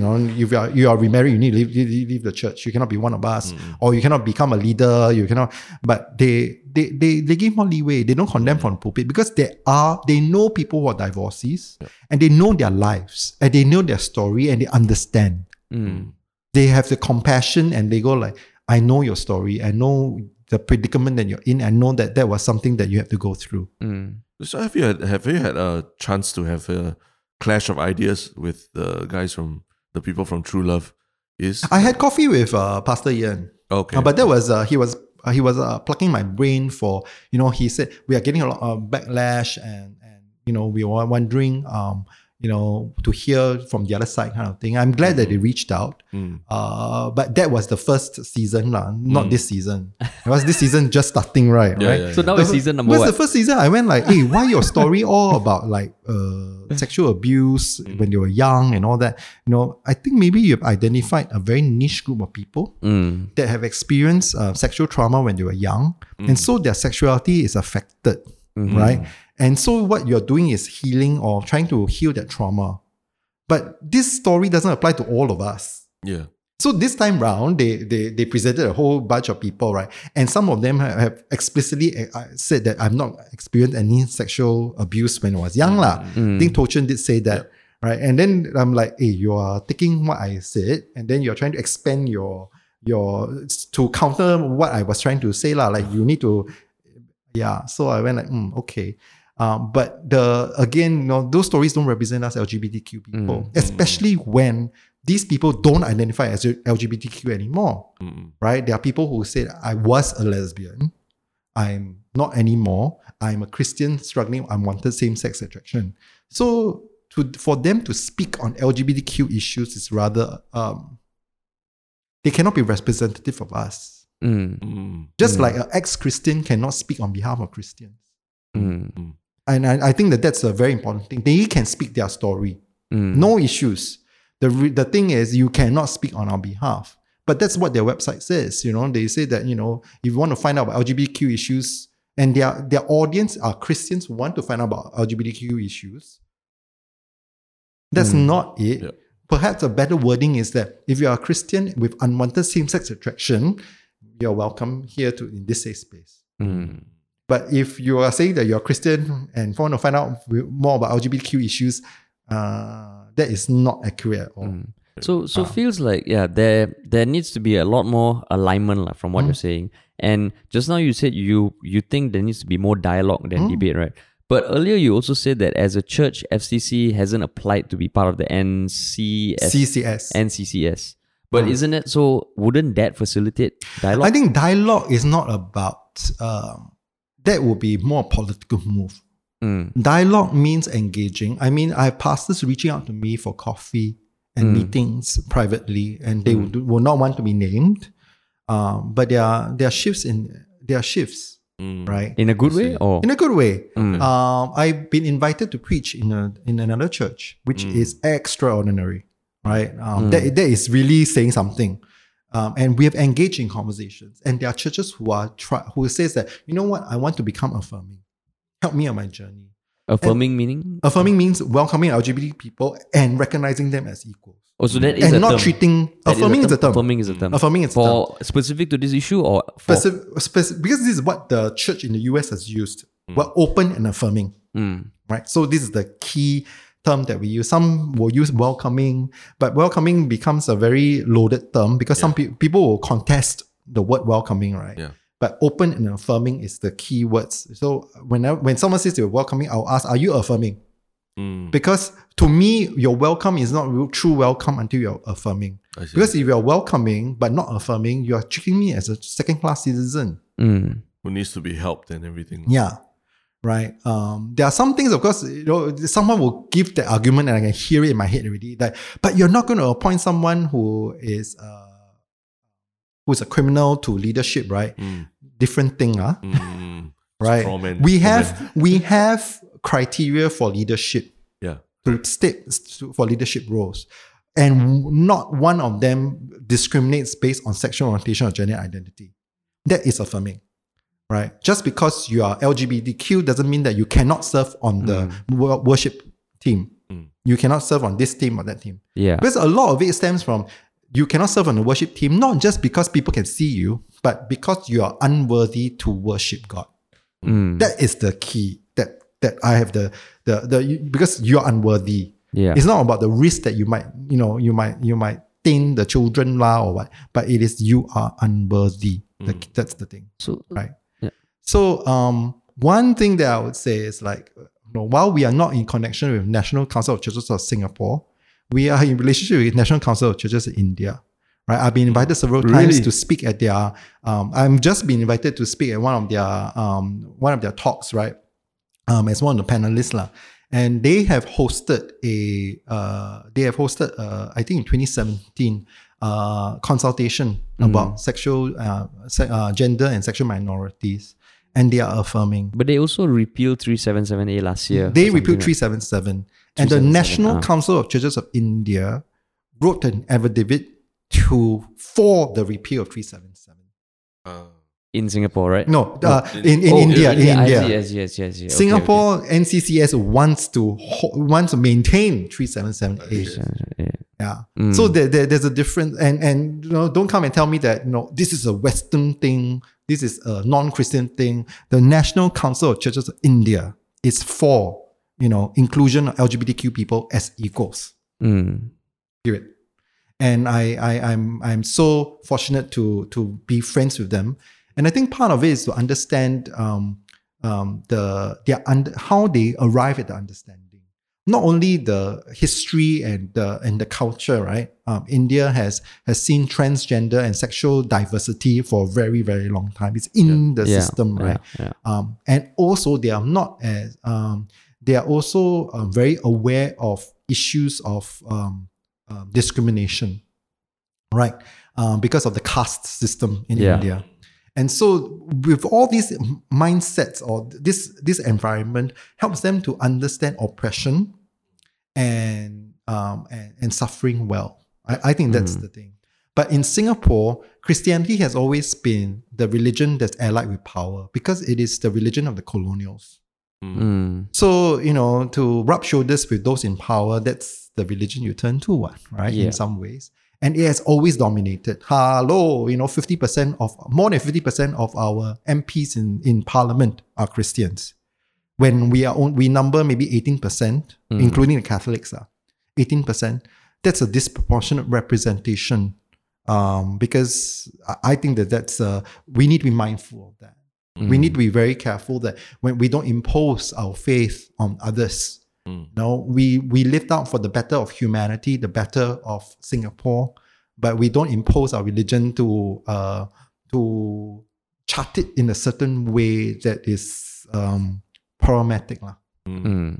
I think that's very important. So then do you see, because I'm just looking at the questions on Reddit, so a lot of it has been addressed, but there was one general question, do you think it is, are you optimistic about the future where we will come a point in time where as you have LGBT people, and churches everywhere are affirming. Do you think that is a plausible end goal, or it would be tough in our lifetime, or what is your take on what the future will look like? What's the time frame? Maybe 10 years? 10 years.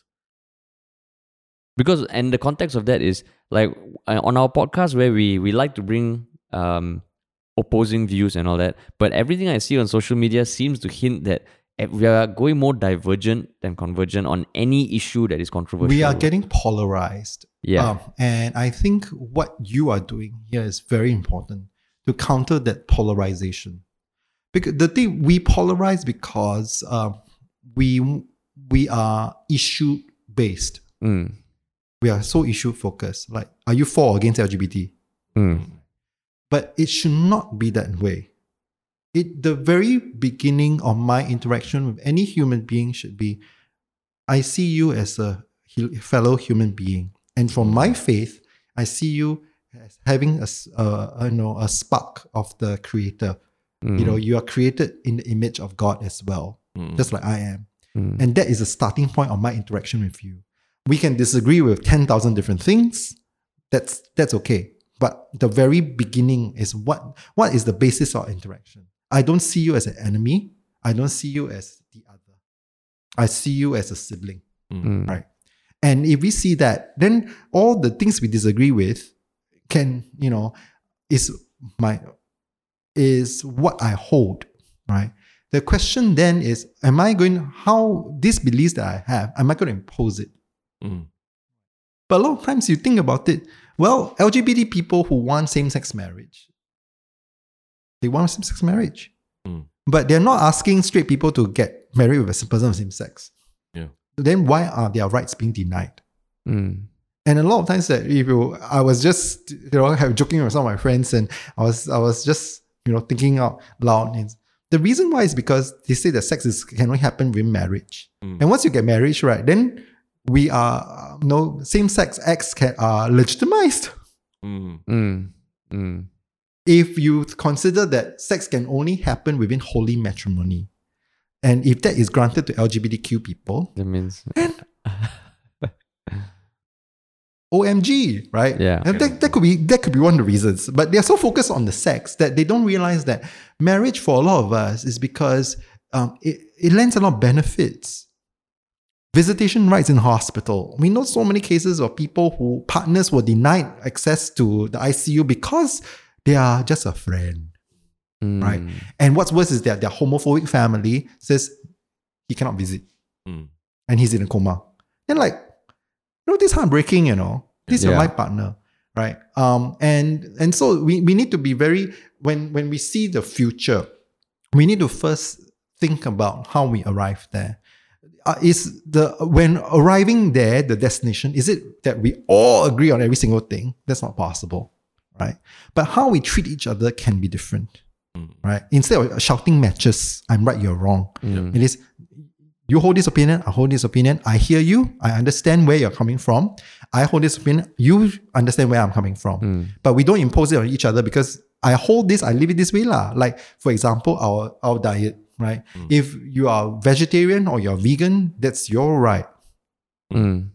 Right? That's your set of beliefs. Yeah. But when you start imposing that everybody should be vegan, that's a different thing. That's basically Harish on Tuesdays, just FYI. I mean, people have no issues with people being vegan. Yeah. But they have issues when they start protesting in front of the butcher. Yeah. In my defense, I've never forced Terrence to be vegan on Tuesdays. I've just said, okay, can we go to a place with vegetarian food? Fuck. And of course, there is value and ethical things to think about being vegan. Yeah. Correct. But that's a whole different other podcast. Yeah. But I think that we need to find a civil way of disagreeing, and understanding that when we hold certain opinions, where are the boundaries? Right? When I really appreciated the TI folks were saying that we're not trying to impose this on anybody. That's their story.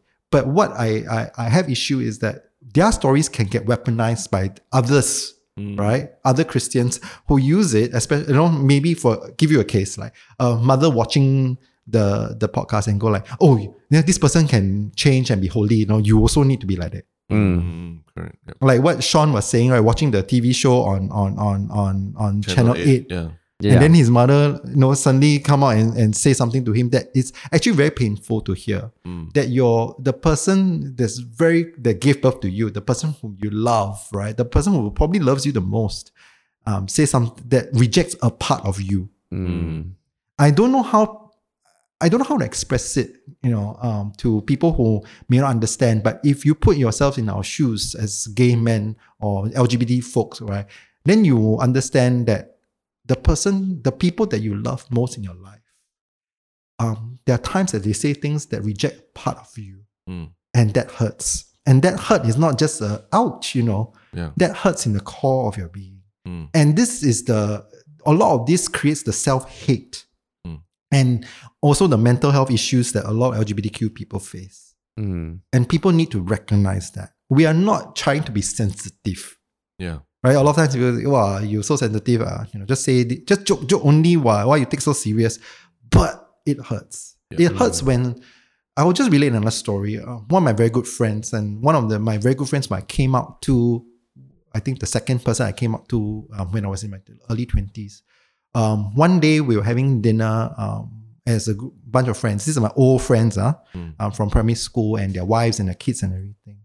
And he told his son something like, oh, next time don't become like Uncle Miak. But you know that he meant it as sexuality and not as a job or anything. Yeah. Because we do get that, but there's more to do with don't do YouTube. being YouTubers. it hurt, but what I was more concerned was this. I messaged him when I have time to cool down and think about it. It's not, you saying this is okay lah. I mean, you said it, lor. What do I expect? But I said I'm more concerned about your son. Number one, I started off with I think your son is straight. My gaydar doesn't ping. But he's only, at that point in time, only 8 years old. Yeah.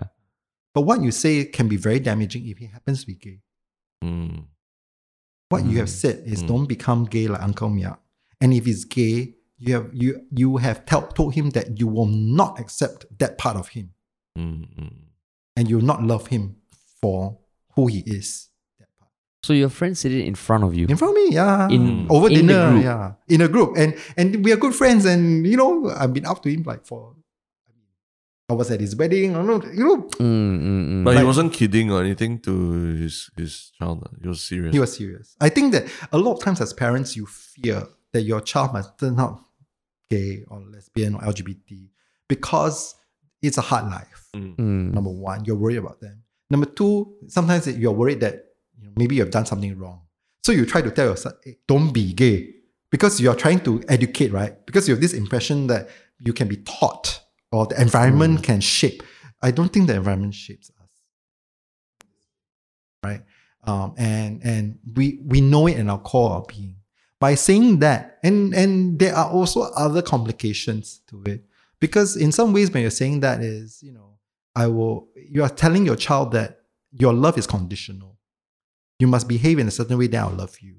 And that creates a kind of psychology or a kind of mentality in the child. I must always live up to dad's expectations. Otherwise, dad will not love me. But I think that I want to advocate for loving your children, loving your family, loving people as they are. Right? That's love. It's not conditional. When it's conditional, then love becomes a transaction. And I think that, that's the love that I understand that's from God. That's not transactional. Too often, Christianity has been made into, God, I come and worship you, then you can bless me. That's transaction. We are first loved. Grace is that we are loved, period. It's not a transaction. It's not I give you something, you give me something back. It's not that's a misconception that we need to move away from. Yeah. And that kind of love needs to be replicated in our life when we are not transactional. When we are able to give without expectations. And that's love. Yep. And when we finally create that kind of space, that kind of safe space, more and more, expanding more of that, then we can reach the point where we can say that we can coexist. And the coexistence is, I don't think LGBTQ people are banging on doors and asking churches to be shut down. No, we're asking for our own space and the space to coexist. And the churches get this like siege mentality or victimization, like we are poor victims now, cannot say anything bad about gay people. Like, right? Because the law is there, right? Minister Shanmugam did say, I think this year or last year, that the Religious Harmony Act applies to LGBTQ. Yeah. And I don't like laws like this because it restricts conversation. We need to have conversation. Law banning this just push everything underground. People just say in their secret chat groups, your WhatsApp group, your Telegram and your Facebook groups, within your own echo chamber, you say all the things that you're not allowed to say. Yeah. But it is only when it's aired out that it can be contested. It can be we can have a conversation about it. We can say that, hey, that's not right. We can expand our the dialogue in some ways. Yeah. But when you suppress it, it just gets hidden. It's like we are unable to talk about race and religion because we've been banned from talking about it for so long. We want to be able to talk about race and religion in a healthy way. Yeah. Not in a like I'm right, you're wrong way, right? Because that will end up in a debate. But in a dialogue way, what do you believe in? What are your aspirations? What does your faith lead you to be? What kind of life does your faith direct you to live? Right? How does this look like to you? I think these are the conversations we need to have. Yeah. And then why do you believe this thing? Just trying to understand each other. Yeah. Right? When you say this, what do you mean? And all these concepts need to be thought through so that we can have a better understanding of each other. So we don't get we don't misunderstand. And a lot of the things is because we misunderstand each other. And I think that when we learn about other people, we learn more about ourselves as well. That's my journey in interfaith work. When I hear other people sharing about their faith, I see where the similarities are, but I also see where the divergences. Yeah. And I learn more about my own faith. It's just like a lot of times when we go study overseas, right? We learn more about Singapore, Correct. Exactly. Now because other people ask you, how big is Singapore? Then you go, shit. Then you go Google, like you have to Google certain information, right? And I think that's the expansion that we need. We cannot be in our silos and in our narrow mindsets and continue engaging, because we'll never get there to that world where we can coexist together and in real harmony. Not fake harmony, not harmony that's enforced by law, but harmony because we recognize, respect, and love each other.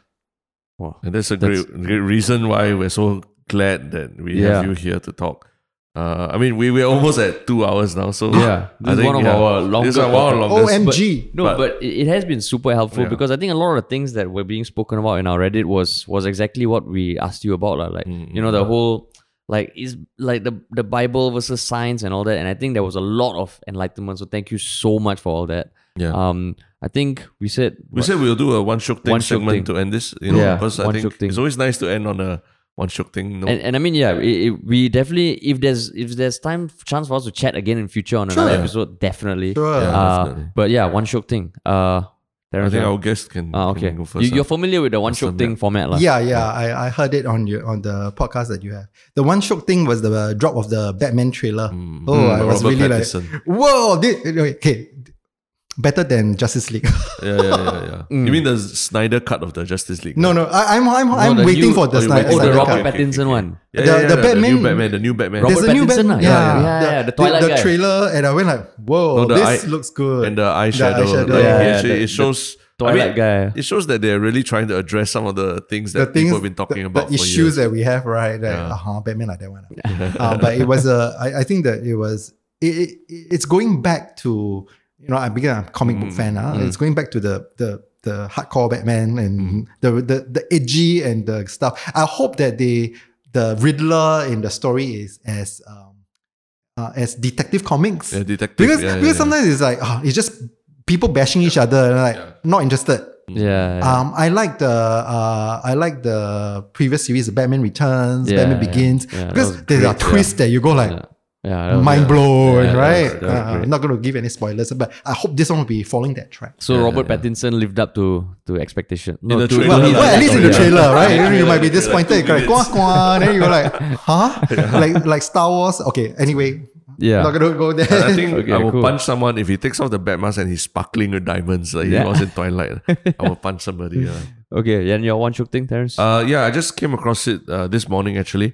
There's a Gentle Bones, who is one of Singapore English pop's most famous. One of our national treasures, I would say. I agree. A week ago he released his first Mandarin song. What? Okay, I'm going to look. Yeah, it's a duet with Takeaway. She's a songstress who's been around. So, I think I always think that he's had this, this X factor that he could be a big star. It's just that he wanted to do English pop first, but now he's actually come out written Chinese songs, and I feel it could be a moment because the song's actually like pretty is a real earworm, and I've heard that he's really an artist and everything. So for him to embrace like, okay, let's go out there and put myself out there in the world, I think it's a big brave step for 26-year-old, Mr. 26-year-old. What's his name? I can't remember, but James Tan or something. No lah. I know. It's nothing glamorous lah. Yeah. But Gentle Bones. Otherwise, in Chinese, in Mandarin, known as 温柔的骨头. But his Chinese song is 我 shit, I can't remember the name of the song already. My Chinese is very bad. Anyway, I'm one of those Jiakantang ones, so I'm also Jiakantang. So to see him, like venture out like that, I feel quite inspired lah. Yeah. Oh, that's cool. When I first heard Gentle Bones, I didn't know that he was Singaporean. The cool. quality and it's that international standard level. Yeah. So when I went, Singaporean? Huh? Yeah. And I think he played at Pink Dot. Oh yeah. I think he hasn't played at NDP yet, so he's not legit yet. Yeah. No, wait, sorry. His song is 你还不知道, 你还不知道. Yeah, Okay. yeah. So I'll just go to and get check it it out. out. there. Everyone check is it out. like don't know lah. Yeah, you you still don't know. Yeah. Oh, okay, Yeah, okay. by 温柔的骨头, Wow, gentle interesting. bones. Yeah. Wow, interesting that yours is music because mine is also music, but mine's a throwback. I just came across like the live performances of In the Air Tonight by Phil Collins for Genesis. Like it's damn old school, you know. Yeah, so I Talking don't about know. the gorilla, the drum No. thing. So that was an ad, but yesterday I think first it started off with me seeing AC/DC live performances snippets, and I was just at a time when I wanted to veg out. Then when I clicked, I saw this thing. I know the song, but the way Phil Collins performed the song In the Air Tonight, right, was fucking amazing. And like, just I don't know, looking at those kind of concerts where you see people just like it's almost nostalgic, man. Because when are we ever going to experience those sort of concerts again? So you watch those videos, especially the live performances, not the music video. There's an awesome advert with a mechanical gorilla playing the drums that was made after that song became popular. But holy shit, man.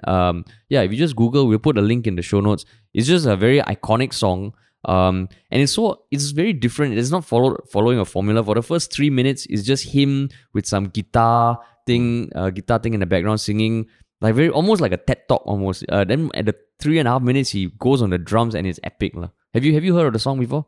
Yes, I heard the song, but Yeah, not it's that dope, man, rendition. yeah. I think that I don't know whether the studio version was different from the live version, but the live version, yeah, it's just him with a mic. It looks really like all the comments were like, this is the best TED talk I've ever heard. Because he's just standing there talking to like thousands of people. I mean, he's singing, but it's just his voice with minimal guitar backup. Then 3 minutes onwards, it goes 0 to 100. It's awesome. I think that's where you see the artistry of some of the singers. Yeah, Those who yeah. can really do live. Yeah. And the live version sounds different from the studio. Yeah. And a different interpretation, different approach, and that's where you see their artistry. Yeah. And it just feels like not like I mean, unfortunately now a lot of pop feels like very cookie cutter. Oh. But that was like, holy shit, that was cool. Yeah. But yeah. Well, That's- thank you. Thank you so much for coming, yeah. man. I think this is one of our longest podcasts, which is great. No, I think our first ever podcast with Fakufas was 3.5 hours. No, but yeah. given that this was like the trilogy, I think also it's good that we It's like the Twilight answer trilogy. all the Yeah. questions. Yeah. The first trilogy. Maybe there'll be First another one to trilogy. come. But yeah, thank you so much. We will post the show notes. We will post it on Reddit. And yeah, if you want to comment on any questions that come up in Reddit, feel free. Sure. Thank you so much. Just that I would do put up a disclaimer first. I may not be that fast in responding. Oh yeah. Yeah, because some people there are people who demand Yeah. us to respond, right? Yeah. There's one guy who came up to our Facebook page and says, do you support same-sex acts? Yeah. Then we're like, aren't we clear enough that we are affirming? Do you, and then deeper I went like, why are you so hard up and keep asking about sex? You don't do that to other churches. You don't run in the church and go, do you support premarital sex? And then you don't ask a couple who haven't get married yet, are you engaging in premarital sex? Do people even have the consciousness of their behavior and actions? Just because you're on Facebook or in social media or because we're hiding behind the screen, we think that we can do anything. Yeah. And especially when people hide in those accounts where they don't have a face, it's not their account or it's a throwaway account or whatever account. Yeah. They don't have their private information there. Then they can speak with impunity or they can do things that they won't normally do. So that's where I'm very proud of our subreddit. The conversations are very civil, very thoughtful, and we are not the quickest. Okay, Terrence is quite quick to respond. I'm not the quickest, so don't worry. No one will chastise you for it. Yeah. But if you do think that there's a comment that you want me to take a look at and I've not looked at it or I've not responded to it for a while already, you can just text me and say, hey, take a look at this. You might want to respond to that. Okay, cool. That'll be. I'll appreciate that because there are 1,001 things pulling me in different directions and sometimes I don't pay attention. Like it slips my mind. Yeah. Like sometimes you type an email and then you left it a draft and you thought you send it out. Then days later, that person's come back to you and, hey, I haven't heard back from you. Then you go, wait a minute. Yeah. Oh, I left it a draft. Yeah. You know that you did it, just that you haven't hit send. Yeah. These things Okay, always happen for cool. me. We will let you know. Sure. Cool. Okay, thank you so much. And to those of you who have listened thus far, thank you so much for listening. And we will talk to y'all soon. Bye.